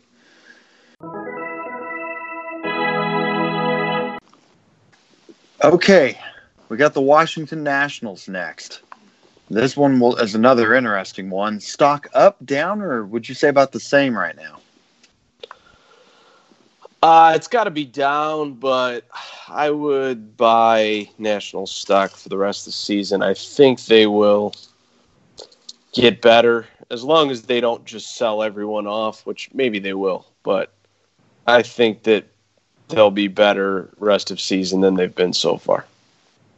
Yeah, they're 5 games under 500. But they've got so much talent on that roster still. But they've got to start winning soon because if they're not, they've got some trading chips here. But they've got Adam Eaton, who has 2 decent cheap team options left on his deal. Anthony Rendon's an upcoming free agent this year, and Sean Doolittle, he's due next year for a $6.5 million team option next year. And if they are, let's say they're 5 under right now, and let's say they're 8 under a month from now, I think all 3 of those guys would bring some nice pieces back and restock that farm. And if I was the Nats at that point, if they're like 8 under, I'm moving those guys. Yeah, we'll see what they do. I mean, it's possible they do that.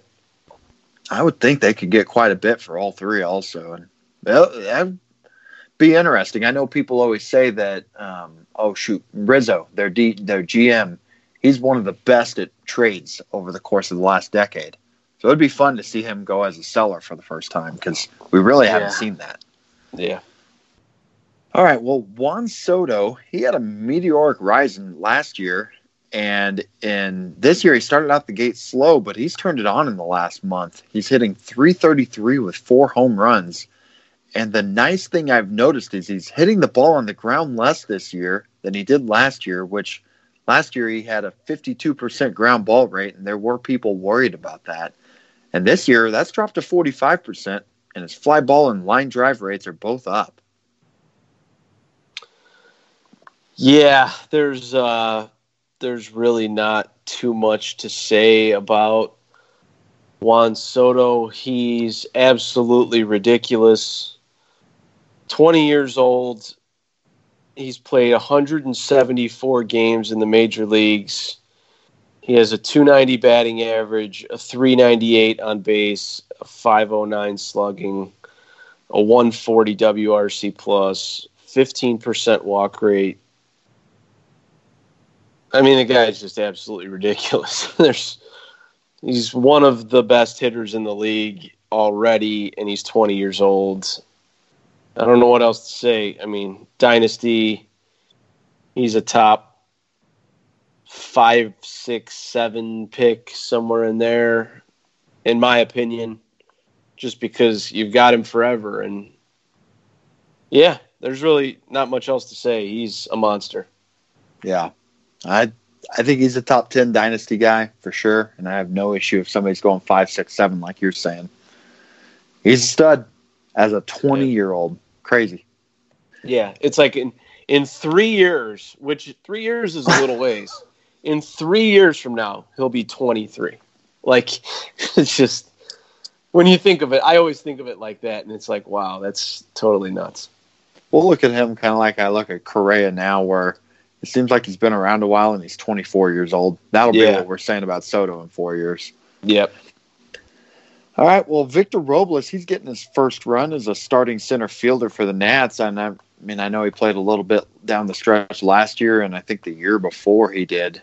But this year is his first year as a starter with Harper gone. And while he does have 9 home runs and 9 stolen bases, he's only batting around 240 and is hitting at the bottom of the Nats order a lot of the games now.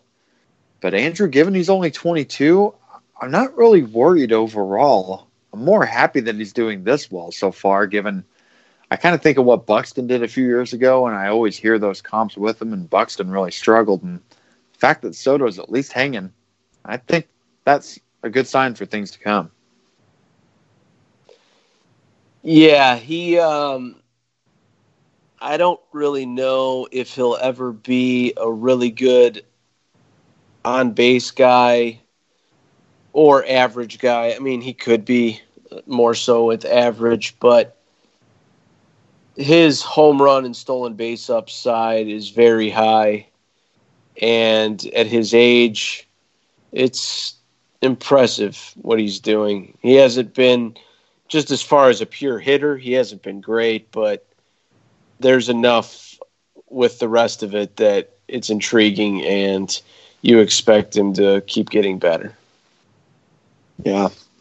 5.8% walk rate, 25% strikeout rate. Neither one of those is great until you think about the fact that he's a rookie as a 22-year-old. And it's like, that's doable. And that if he can keep continuing on those, he'll be all right.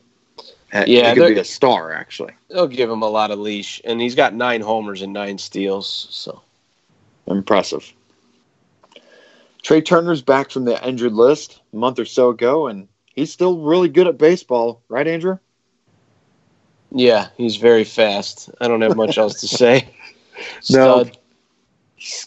And he provides stuff that is really hard to find in fantasy. It's a fun guy to own.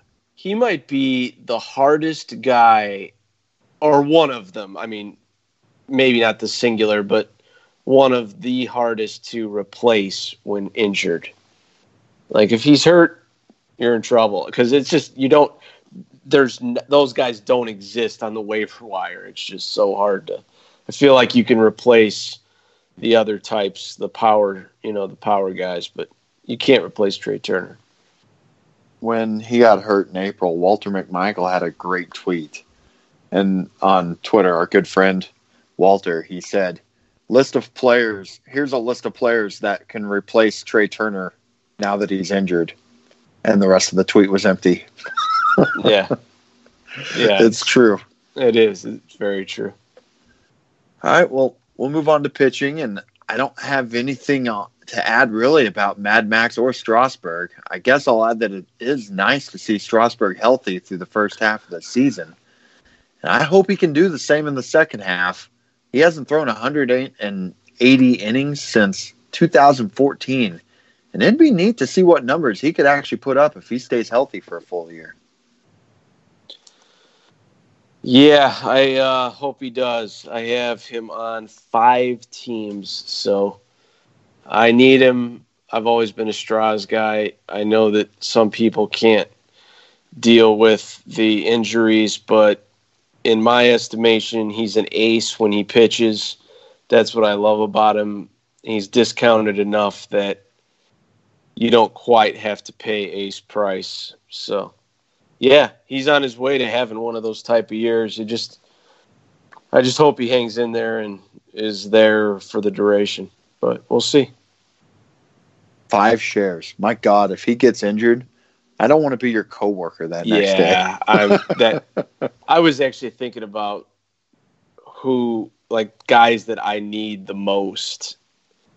And he's right there at the top. I need him the rest of the year. So I really hope he stays healthy. I've been really happy so far. What about Patrick Corbin? He got the money that Bryce Harper left behind. Once Harper left, or actually before Harper left, they went on and signed Corbin to a real big contract. And while he hasn't been terrible, he really hasn't been great either. After his last start, he gave up 7 runs in 5 innings on Tuesday night. His ERA is up to 4.11, and he has 5 wins so far. Over under 3.6 ERA for Corbin at the end of the year, Andrew. Over. Okay. If I said 3.8?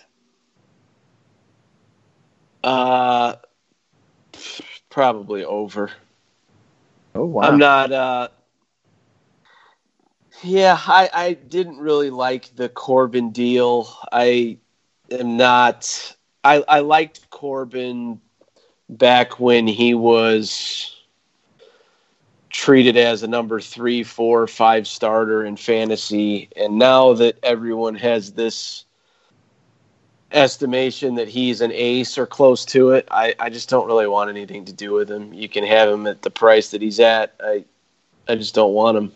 And I just don't feel like he is. I mean, if that's wrong, it's wrong. But I'm just not a Corbin guy these days.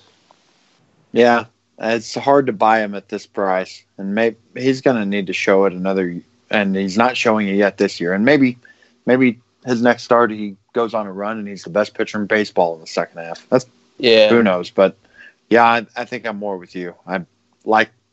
Don't really like him at that price right now. If he backed up last season with doing it again, I'm more comfortable once I see it a couple times. But yeah, he isn't though. Like, and this is why I don't like buying those guys that just explode for 1 year when they haven't shown track record of doing it. It's just they go backwards. It seems to me like more than they don't. So there are a lot of instances of that. Yeah. All right. Prospects here. I got 2 of them I want to talk about. And the first one's Carter Kieboom. He got his first taste in AAA to start the season. And he was pretty good. Good enough that the Nats called him up after 11 games in April. Or for 11 games in April after Trey Turner went down. And Kieboom didn't play great. And he was sent back to AAA even before Trey returned from that injury. But Kieboom still has been pretty solid since going back down. And he's walking at an insanely high 16% rate down in AAA so far.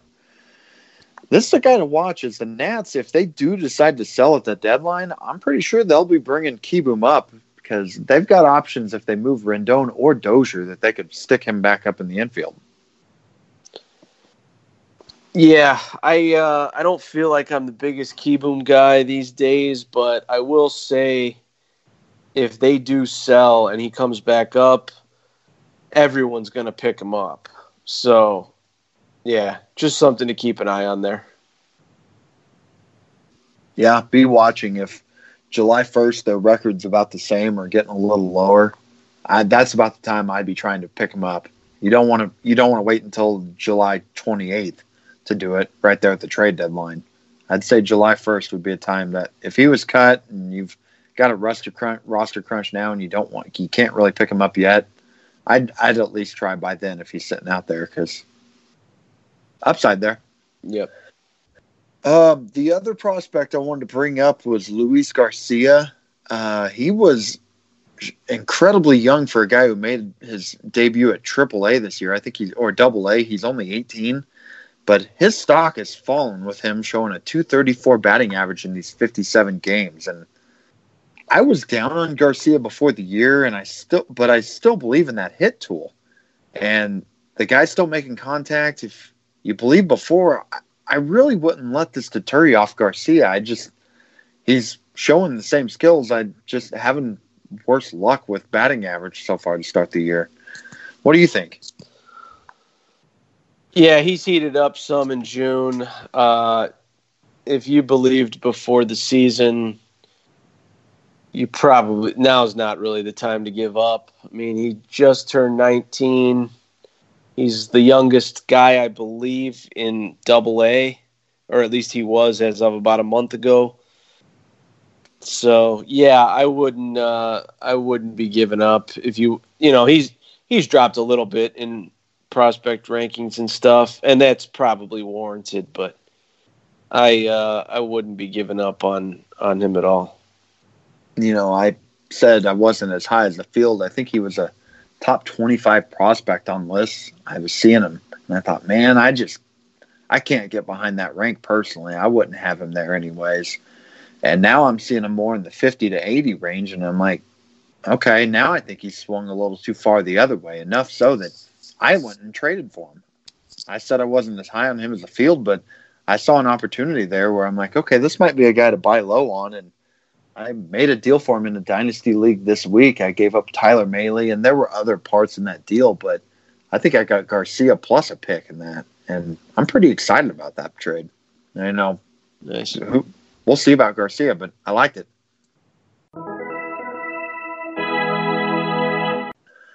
Next, and finally, are the Miami Marlins. All right, good talk, Andrew. Thanks for listening, everybody. We'll see you all next week. Yep, that's pretty good analysis there. I think we're done. Yep, we've been doing this. Seriously, though, is there a more depressing team to be a fan of in professional sports than the Miami Marlins? No, I can't even think of one. I mean, at least with the Orioles, there's a few guys. The Marlins are so depressing. They're at least trying. They'll make the playoffs, and it seems like they'll try. The Marlins, I mean, they've had so much talent this last decade, and they just keep moving it all on. And yeah, Jose Fernandez was a big blow to that organization, but yeah, they're just giving guys away. And yep. I think, did you see Gary Sonnenfeld's post on Baseball 365 today? I think he said it best. Did you see it? No, I did not. Okay. Well, you'll love this then. He made a post that said, the Marlins are giving fedoras for the first 10,000 fans on Saturday. So they'll have 8,300 left over. Oh, man. That's awesome. I thought that was so good. Yeah, okay. That's good. Let's at least talk about it a little bit. And there haven't been many or really hardly any bright spots on that offense. The one I think I'd talk about is Jorge Alfaro, who he's hitting .271 with 9 home runs, and I'll say that's solid numbers for a number 2 catcher in a dynasty, in a 2-catcher league. What do you think? Yeah, I like Alfaro. I've got him as one of my catchers in RotoMasters 1. Yeah, I'm a fan. I've kind of liked the move to Miami actually from Philly just because it cleared up the playing time, and he's been playing, and he's been playing pretty good. Catcher landscape isn't the hottest, so you get anybody that's playing and not killing your batting average and providing you with a little bit of pop, and yeah, he's been good. And that may be where it stops in terms of hitters that you want in your lineups in a 15-team league. Am I right? Pretty close. Yeah, maybe Brian Anderson, but he's maybe more of a depth piece too. I've got him in a 20-team league, and I don't mind him, but yeah, not too much there. No, I'm with you. I have Anderson, and I in a dynasty league, and I much rather have him on my bench than starting. But he is at least handy because he's got third base and outfield eligibility, and he's not a bad hitter. I think he'd be fine if he was on another team. Yeah, agreed.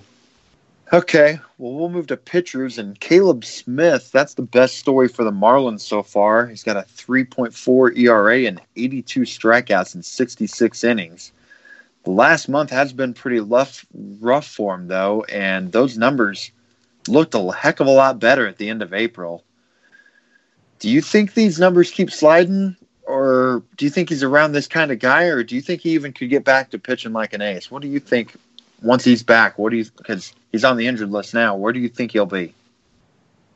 I think he's close to around this. I don't think he's quite the ace type that he was at the beginning, but I don't expect him to drop off much either. He's got a ridiculous swinging strike rate.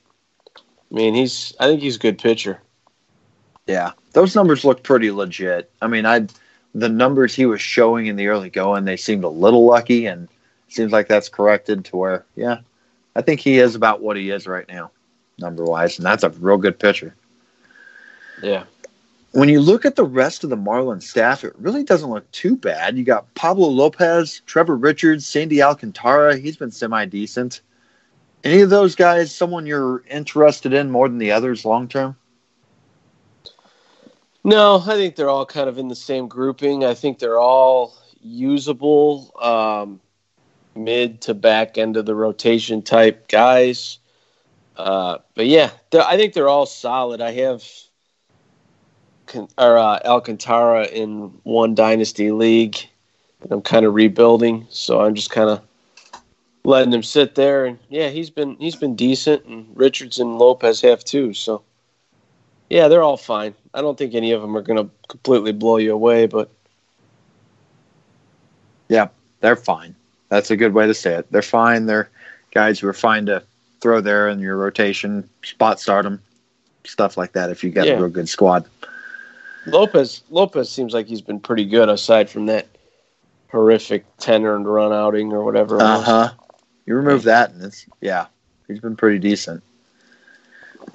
Prospect-wise, Miami does have a few interesting names, and I thought I'd just ask you to rank these guys. I'm going to give you 6 names here. J.J. Bleday, and if you don't know much about him, he was their first-round pick this year. Gallen, Sixto Sanchez, Monty Harrison, Isan Diaz, and Victor Mesa. You don't have to rank all 6, but of those guys, who would at least your top 2 or 3 be?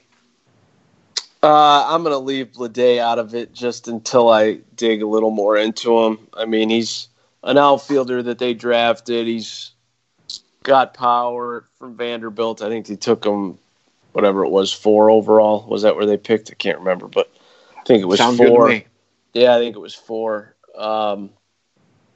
Power guy with, he can hit and stuff. Not much speed, so I need to dig a little more into him. The other guys, I think I would take Sixto and Gallen over the bats. I'm not too crazy about Monty Harrison. I just don't know if he'll ever hit big league pitching. But that said, if he does, he's got a lot of upside because he's got, power speed combo, which is good.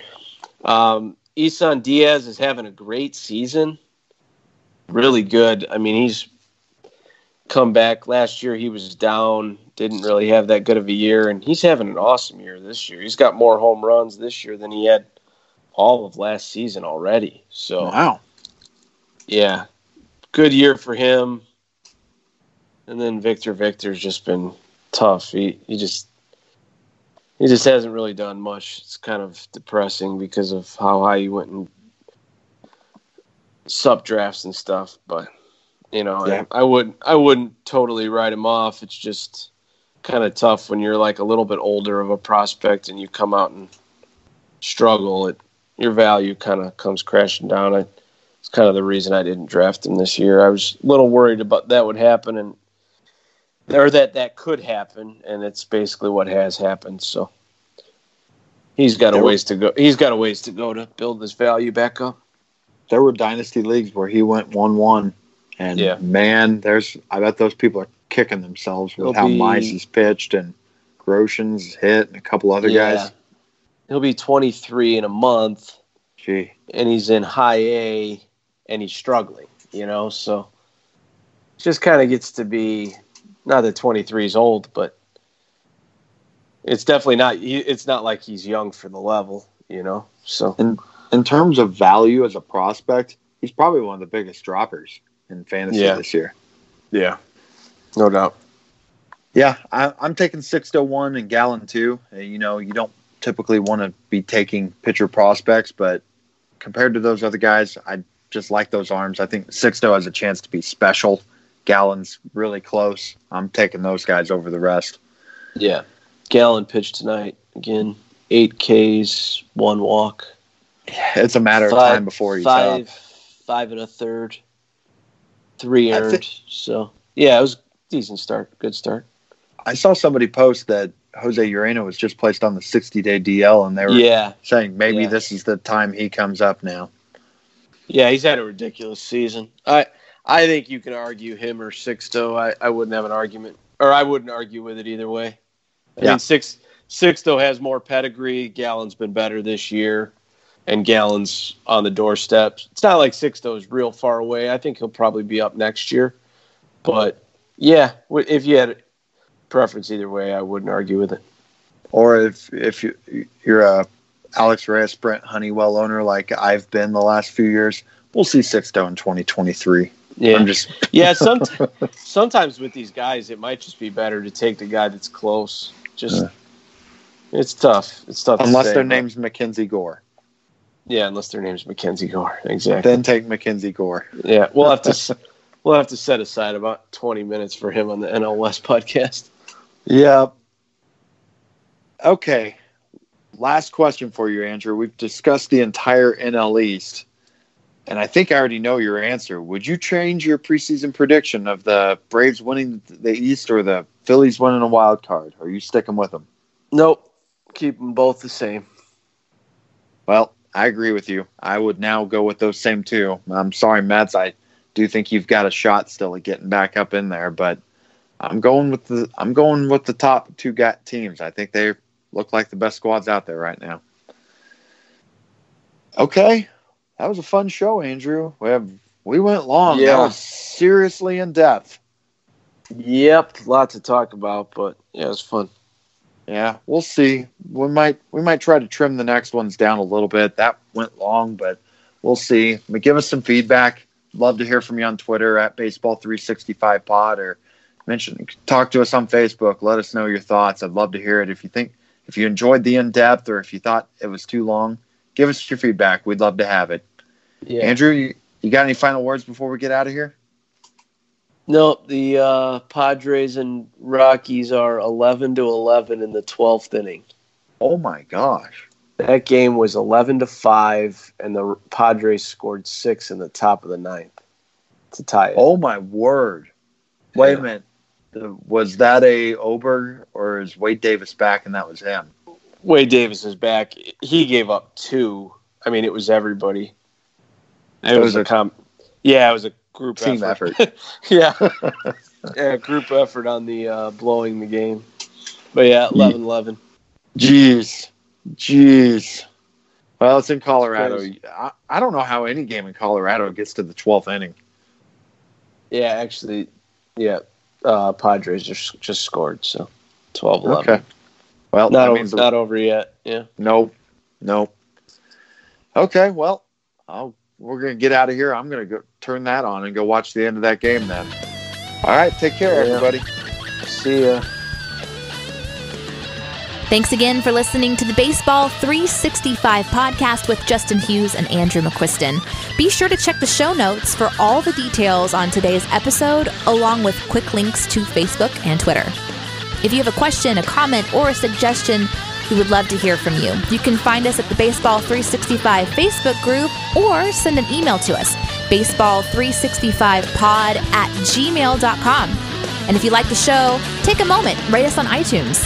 And once again, please join the Baseball 365 community on Facebook. That's where baseball lives 365 days a year.